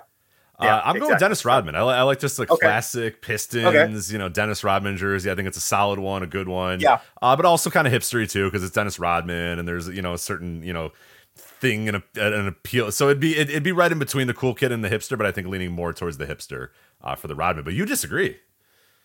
Well, yeah, I think of Rodman as more of a cool kid jersey because I don't think there's anything quite ironic about Rodman on the Pistons. Like Rodman overall, yes, lots of irony there. And I see your point. I'm not crapping on your pick. I think I can see where you're going with there, but I think Rodman is more of a cool kid because it's more of a celebration because of how great he was for the Pistons. I could see Big Ben for the same reasons. I mean, the early 2000s Pistons uniforms are pretty cool too. I don't think they're quite as cool as the 80s ones. I like the cut better. I think that I like the style of the 2000s a bit less, but those I think are neat ones as well. And obviously Wallace is that kind of same lunch pail type player, which normally reserved for white guys, but I think Wallace definitely fits that one as well. So and Rodman to a degree as well. So yeah. My pick for the cool kid jersey is Grant Hill, but the non-teal horse one I want when he came into the league, which is the basic blue 80s Pistons jersey. I think that's a really, really cool jersey. And Grant Hill, like he wasn't cool at all when he was coming up. Like he was one of the least cool guys. But I feel like he's gotten kind of cool in later days. And yeah, I think it's kind of fun to throw it back to the Grant Hill days. So I'd be into that for sure. Absolutely. So all right, now we have the Warriors. We've got 22 guys. We've got Ralph Sampson, another sad entry toward the end of his career after he was with the Rockets. You got JoJo White toward the end of his career. Kings of the Warriors both got Sampson and JoJo White at the end of their career. We got Larry Costello at the very beginning of his career. He was one guy that we talked about. It was interesting, like the 55, 56 Warriors had, quite a few guys like Costello and Gene Chu who ended up, being great players elsewhere who would had just very small roles on those teams. Yeah, Chris Webber, of course, who both his rookie season and his last season was spent with the Warriors. You got Sarunas Marciulionis, of course, later with the Kings, but accomplished most of his NBA accomplishments with the Warriors. You got Handy Andy Phillip, kind of bounced around the league here and there, but was definitely a strong guard during his era. You got early 80s Bernard King kind of revived his career before going to the Knicks with the Warriors after a really tough stint with the Jazz and drug issues he had. You got Mitch Richmond before he went to the Kings. The Kings and the Warriors have so much crossover. I didn't even realize this until now. Jerry Lewis, not Jerry Lewis, not the comedian Jerry Lewis, but the basketball player Jerry Lucas, of course, also the Kings and the Royals and the Warriors. Before he went to the Knicks, he had a couple years with the Warriors. You got Robert Parrish, never played for the Kings, but did play for the Warriors before he went to the Celtics. You got Jamal Wilkes, of course, part of the 75 title team as a rookie. You got Guy Rogers, a great assist man during his time in the 60s. You got Joe Folks. He was a great scorer in the early NBA. Jumpin' Joe, you got Al Attles, one of the great guards of his era, of course, later in as a coach and just, as a kind of like the Tommy Heinsohn of the Warriors, like 60-year association with the Warriors. You got Tim Hardaway of Run TMC fame, Tom Gola of the 56 championship team, and was a really solid player, kind of the Draymond Green of his day to a degree. You got Nate Thurmond, of course, great rebounder and big man of his era. You got Chris Mullin, Rick Barry, Neil Johnston. If we talked about Neil Johnston a lot of times, one of the great unheralded big men of his day. Paul Arizin, one of the best forwards of his time, also part of that 56 title team. And last but not least, Will Chamberlain. Early on in his career, played for the Warriors, only 5 years, but managed to garner 112 win shares in those 5 seasons. So good stuff. Yeah, you mentioned at the top, it's kind of funny how like closely aligned the Kings and the Warriors franchises were for a while, and one has gone one direction and one is kind of still in that same direction, because a lot of those guys, like the first 5 guys you mentioned all had or the 4 of the first 5 guys you mentioned all had some weird Kings runs, but thankfully it veered a different way for the Warriors. But yeah, it's an interesting franchise history there with Wilt and Arizin being clear guys, but I think over time I think a few guys are going to compete with them for that. That list is going to be very different when we do this show 20 years from now. Absolutely, yes. All right, so Hall of Famers drafted or acquired but never played. You got Vince Carter. Kind of forget, he was traded. Of course, it was drafted there and then traded to the Raptors. Antoine Jameson and some draft picks involved in that trade. So, possible future Hall of Famers. Well, we got Steph Curry. We got Kevin Durant, who's at 100%. I believe Steph's at 100% as well. Draymond Green, 77%. An interesting number there. I think he's definitely getting in, although I would have not necessarily thought that the Hall of Fame probability would see that. I guess probably championships are played into that. Certainly, defensive teams play into that. Klay Thompson at 70%. And Andre Iguodala is at 13%, which I don't know. I mean, Iguodala I could see as being one of those guys, given that he had, his early career as a pretty good star for the Sixers, and then of course went in and did his kind of do everything thing with the Warriors. I could kind of see him being there, but I think the first 4 guys are all I'm pretty sure are definitely going in. Yeah, definitely. Curry and Durant obviously going in, no question. Oh yeah. No, all 4 of those guys absolutely are going in. I think. Yeah, Green and Klay, I think they're definitely going in, but they're not absolutely 100%. Durant and Curry obviously are 100%. So Iguodala, I don't know. What do you think about Iguodala? Yeah, he's an interesting case. I think that there might be a groundswell of people that say, hey, he won Finals MVP and he was, the glue that made everything go. Like, I think he gets he's one of those dudes that I could absolutely see like 15 years after he retires, people kind of like kicking the can on Andre Iguodala. I don't know if I'd ever bet him going in, but I think I could see it. I think I could see people making an argument for him for sure. I agree. All right. So best what if scenario for me, I would say the late 70s Warriors, they figured out like they are able to, keep Jamal Wilkes, Robert Parrish, Gus Williams, Phil Smith. They're able to kind of figure out a replacement for Rick Barry as he's winding down the end of his career. They definitely had potential dynasty with the guys they had in there. They just, 1, they didn't realize what they had, and 2, they had a lot of chemistry issues and not good management and all of that. But I think, you look at that 77 team, I mean, they had Rick Barry, who was 32. They had Phil Smith, who was like all NBA guard, later had injuries, unfortunately, but was really stalwart. You had, like I said, you had Jamal Wilkes, you had Gus Williams, you had Robert Parrish as a rookie.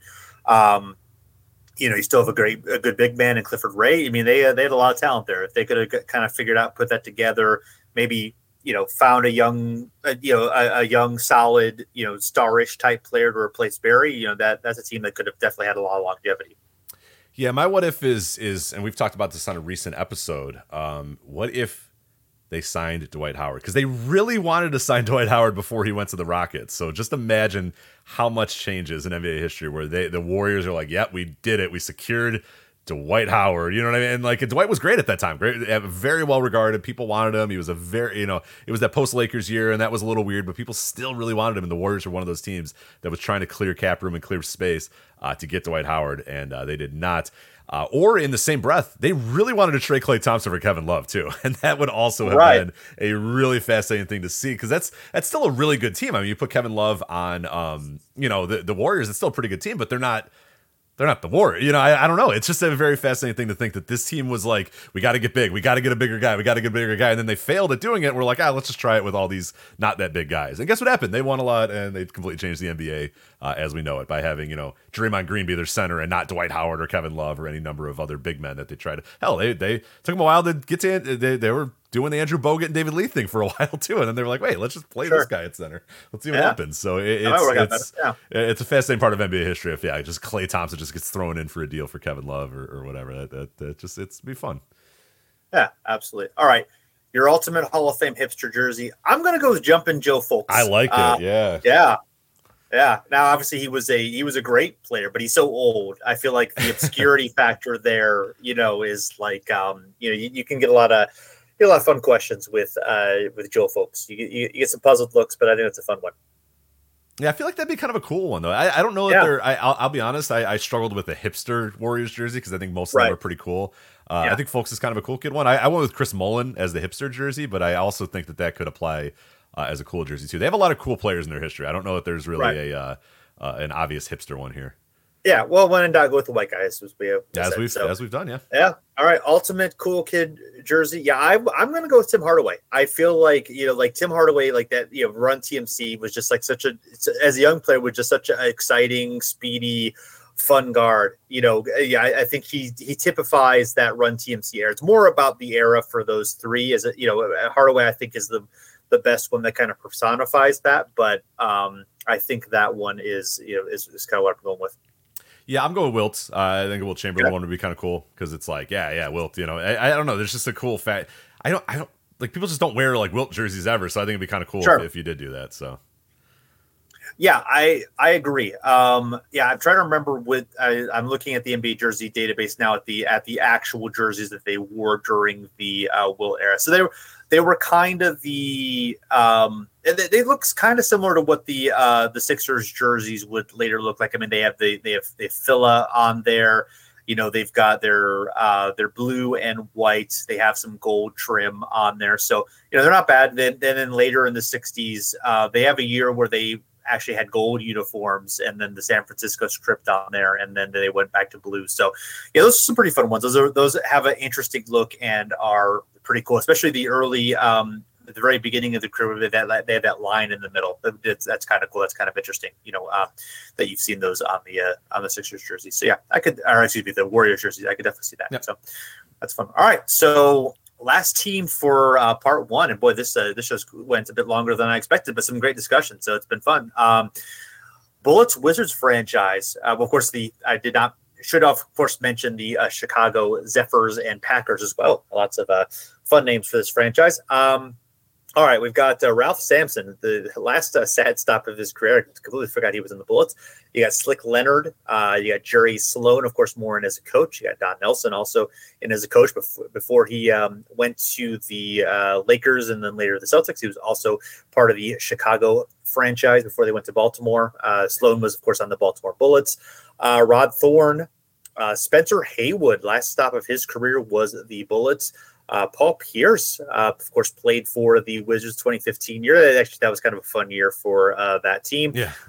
Ben Wallace early on in his career before he went to the Pistons. Dave Bing had a couple years with the Bullets. Michael Jordan, of course, playing for the Wizards. Mitch Richmond traded from the Kings to the Wizards. Bernard King, after his stint with the Knicks, had played several years actually with the Bullets and was fairly good. They had a couple solid years there. Bob Dandridge, of course, leaving the Bucks to go to the Bullets. They ended up winning the championship in '78. Moses Malone had a stint with the Bullets after Philly before the Hawks, where he stood out. Bailey Howell played with the franchise for a while after the Pistons before the Celtics. Chris Webber, of course, in the mid-'90s after it doesn't work out with the Warriors. Earl Monroe with the Bullets early on in his career before he goes to the Knicks. Gus Johnson, kind of one of the unheralded players of his time, had a long stint with the Bullets. Walt Bellamy, of course, was the first star for Chicago, very productive for that franchise, even as they moved to the Bullets before he went to some other franchises. Elvin Hayes, of course, helps lead that team to the '78 championship. And, of course, the iconic bullet of it all, Wes Unseld, of course, played in the '70s, won the MVP, and, the great passer, defender, screener, do it everything player for the Bullets franchise. Yep, that's great. Yeah, a lot of cool players. Yeah, they definitely. The cool factor for a lot of these players is I mean, those final. God, man, I mean, I guess if you call Michael Jordan cool, I don't know. I'm kind of the fence about if he's cool or not. Great player, obviously. I don't know if he's cool, but I guess he's kind of cool. I don't know if Jordan Wizards Jordan was cool, but yeah, I mean, God, actually, I think all these guys are cool. Right. I think Michael Jordan got so popular at a certain point that he wasn't cool. Like maybe you could consider like early Jordan cool, but like 1989 Jordan is cool, but 1998 Jordan's not that cool. But like everybody else is pretty damn. I mean, especially that. I mean, you got Mitch Richmond, Bernard King, Bob Dandridge, Moses Malone, Bailey Howell, whatever, Chris Webber, on the fence. But Earl Monroe, Gus Johnson, Walt Bellamy, Elvin Hayes, Wes Unseld. I mean, man, that's a lot of cool for wasted on Washington. You know what I mean? Oh wow! Oh wow! Lots of great uniforms too. And Baltimore too. I'm throwing Baltimore on the fence. Baltimore, Oh, you're going to throw Baltimore fence? Yeah. But of course the Chicago Zephyrs. You know. Yes. Iconic. Yeah, for sure. The Zephyrs iconic. Yes. All right. So no Hall of Famers drafted or acquired but never played. At least none that I could find. Possible future Hall of Famers. Well, you got Russell Westbrook and Dwight Howard. 99%. Yeah, they played for a lot of teams. It's funny how Westbrook played so many years for the Thunder. Like, oh, he's a Thunder for life, and now he's played everywhere. All right. So other guys, John Wall's at 32%. Gilbert Arenas is at 22%. I don't see either one of those happening, and particularly Arenas. Wall, I mean, maybe if like Wall has like a really great like second career with the with the Clippers or whoever, and it's like a contributor to a playoff and finals team, maybe, but that one's a bit of a long shot. Bradley Beal's only at 2.2%. I would have expected to be like a little bit higher, but he's got a lot. It could happen, but he has a lot to do before he could ever get there. So I would say.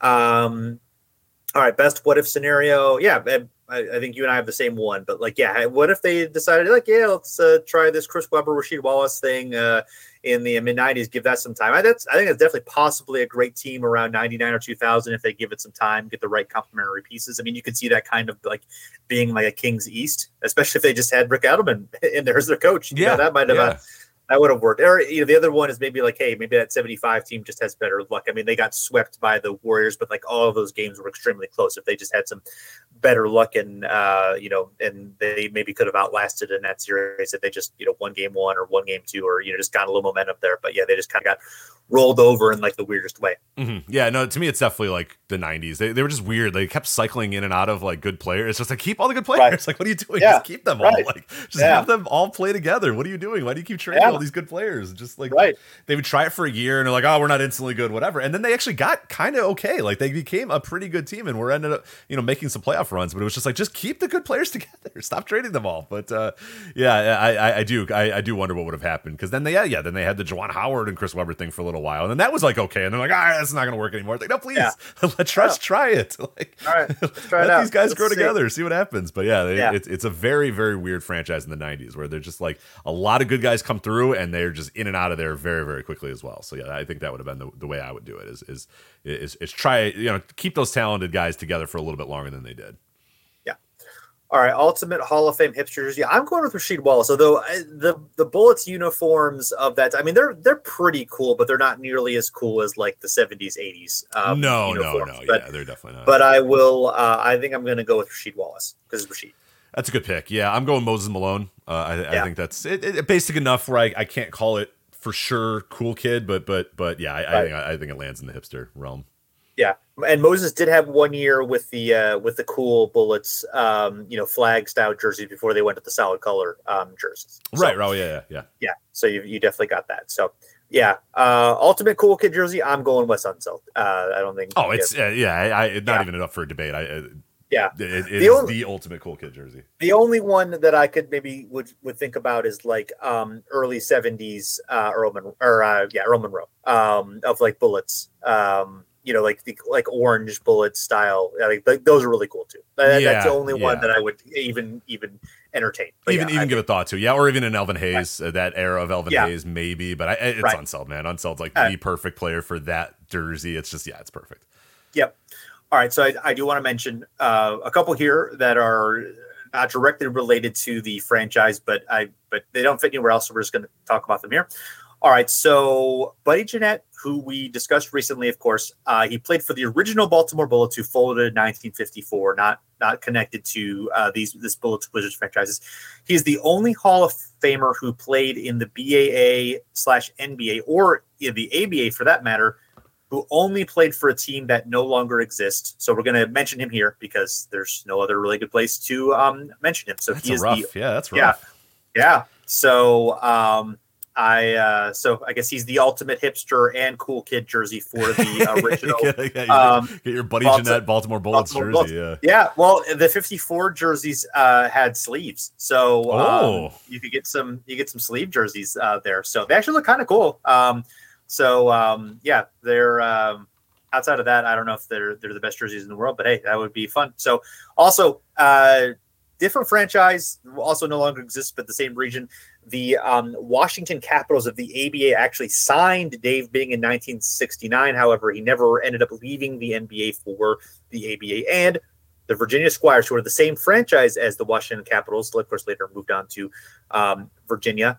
They tried to sign Bob McAdoo secretly while he was still in the NCAA, but the agreement was nullified because that was too shady even for the ABA. Yeah, so, it was like, come on, just get him early. But yeah, he's still actively don't. That's right. When you're too shady for the ABA in acquiring talents, that's you're really right. gotta And that was also that was originally the Oakland Oaks franchise. Then they moved to Washington, became the Capitals. Not related to the BAA Washington Capitals, and then they became the Virginia Squires, and then they folded they lasted the 76 season, but then they folded before the merger happened, so they weren't included in the merger. They would not have been included in the merger anyway. So, right. But they didn't. They missed out on that money. I'll give you money to fold the team money. They only lasted a few more months. They could have done that. So, yeah. Happened to a few people too that stuck it out during the lean times, then didn't get the payout. But they were there right at the end, though, right just before the end. Yeah, this didn't quite get to the finish line. Got 99% of the way there, but alas. So, all right. Well, this has been a fun one. Yeah, sorry we went a little long, but hopefully everybody enjoyed this. It's fun to kind of go through. There's a lot of franchise, a lot of fun players, a lot of remember some guys. So yeah. We'll be doing the rest of these teams. I imagine it'll at least be another couple episodes to get through. Obviously, with the oldest teams, you're going to have the most Hall of Famers. With more recent teams, you're not going to have as many, so they won't be quite as long. But yeah, exactly. Yeah, like our Sonics Thunder section should be a lot smaller than this. Our Hornets section is not going to be our Hornets section is quite quick. Right. Yeah, Hornets that one is quick. That's all I'll say about that one. Yeah, we'll a lot of discussions there. So. All right. Well, definitely, of course, check out our sponsor, StatHead. Use our exclusive promo code BACK to get $20 off an annual subscription to any of StatHead.com's products. Thank you again to StatHead.com for sponsoring this week's show. Thanks, everyone, of course, for checking us out. You can find us on Twitter and Facebook at Over and Back NBA. Please give us a rating and review on the podcast platform that you listen to us on. It helps other people find us, and it makes us feel good about ourselves, which is the most important thing. Thanks, everyone, for listening. We're back again soon.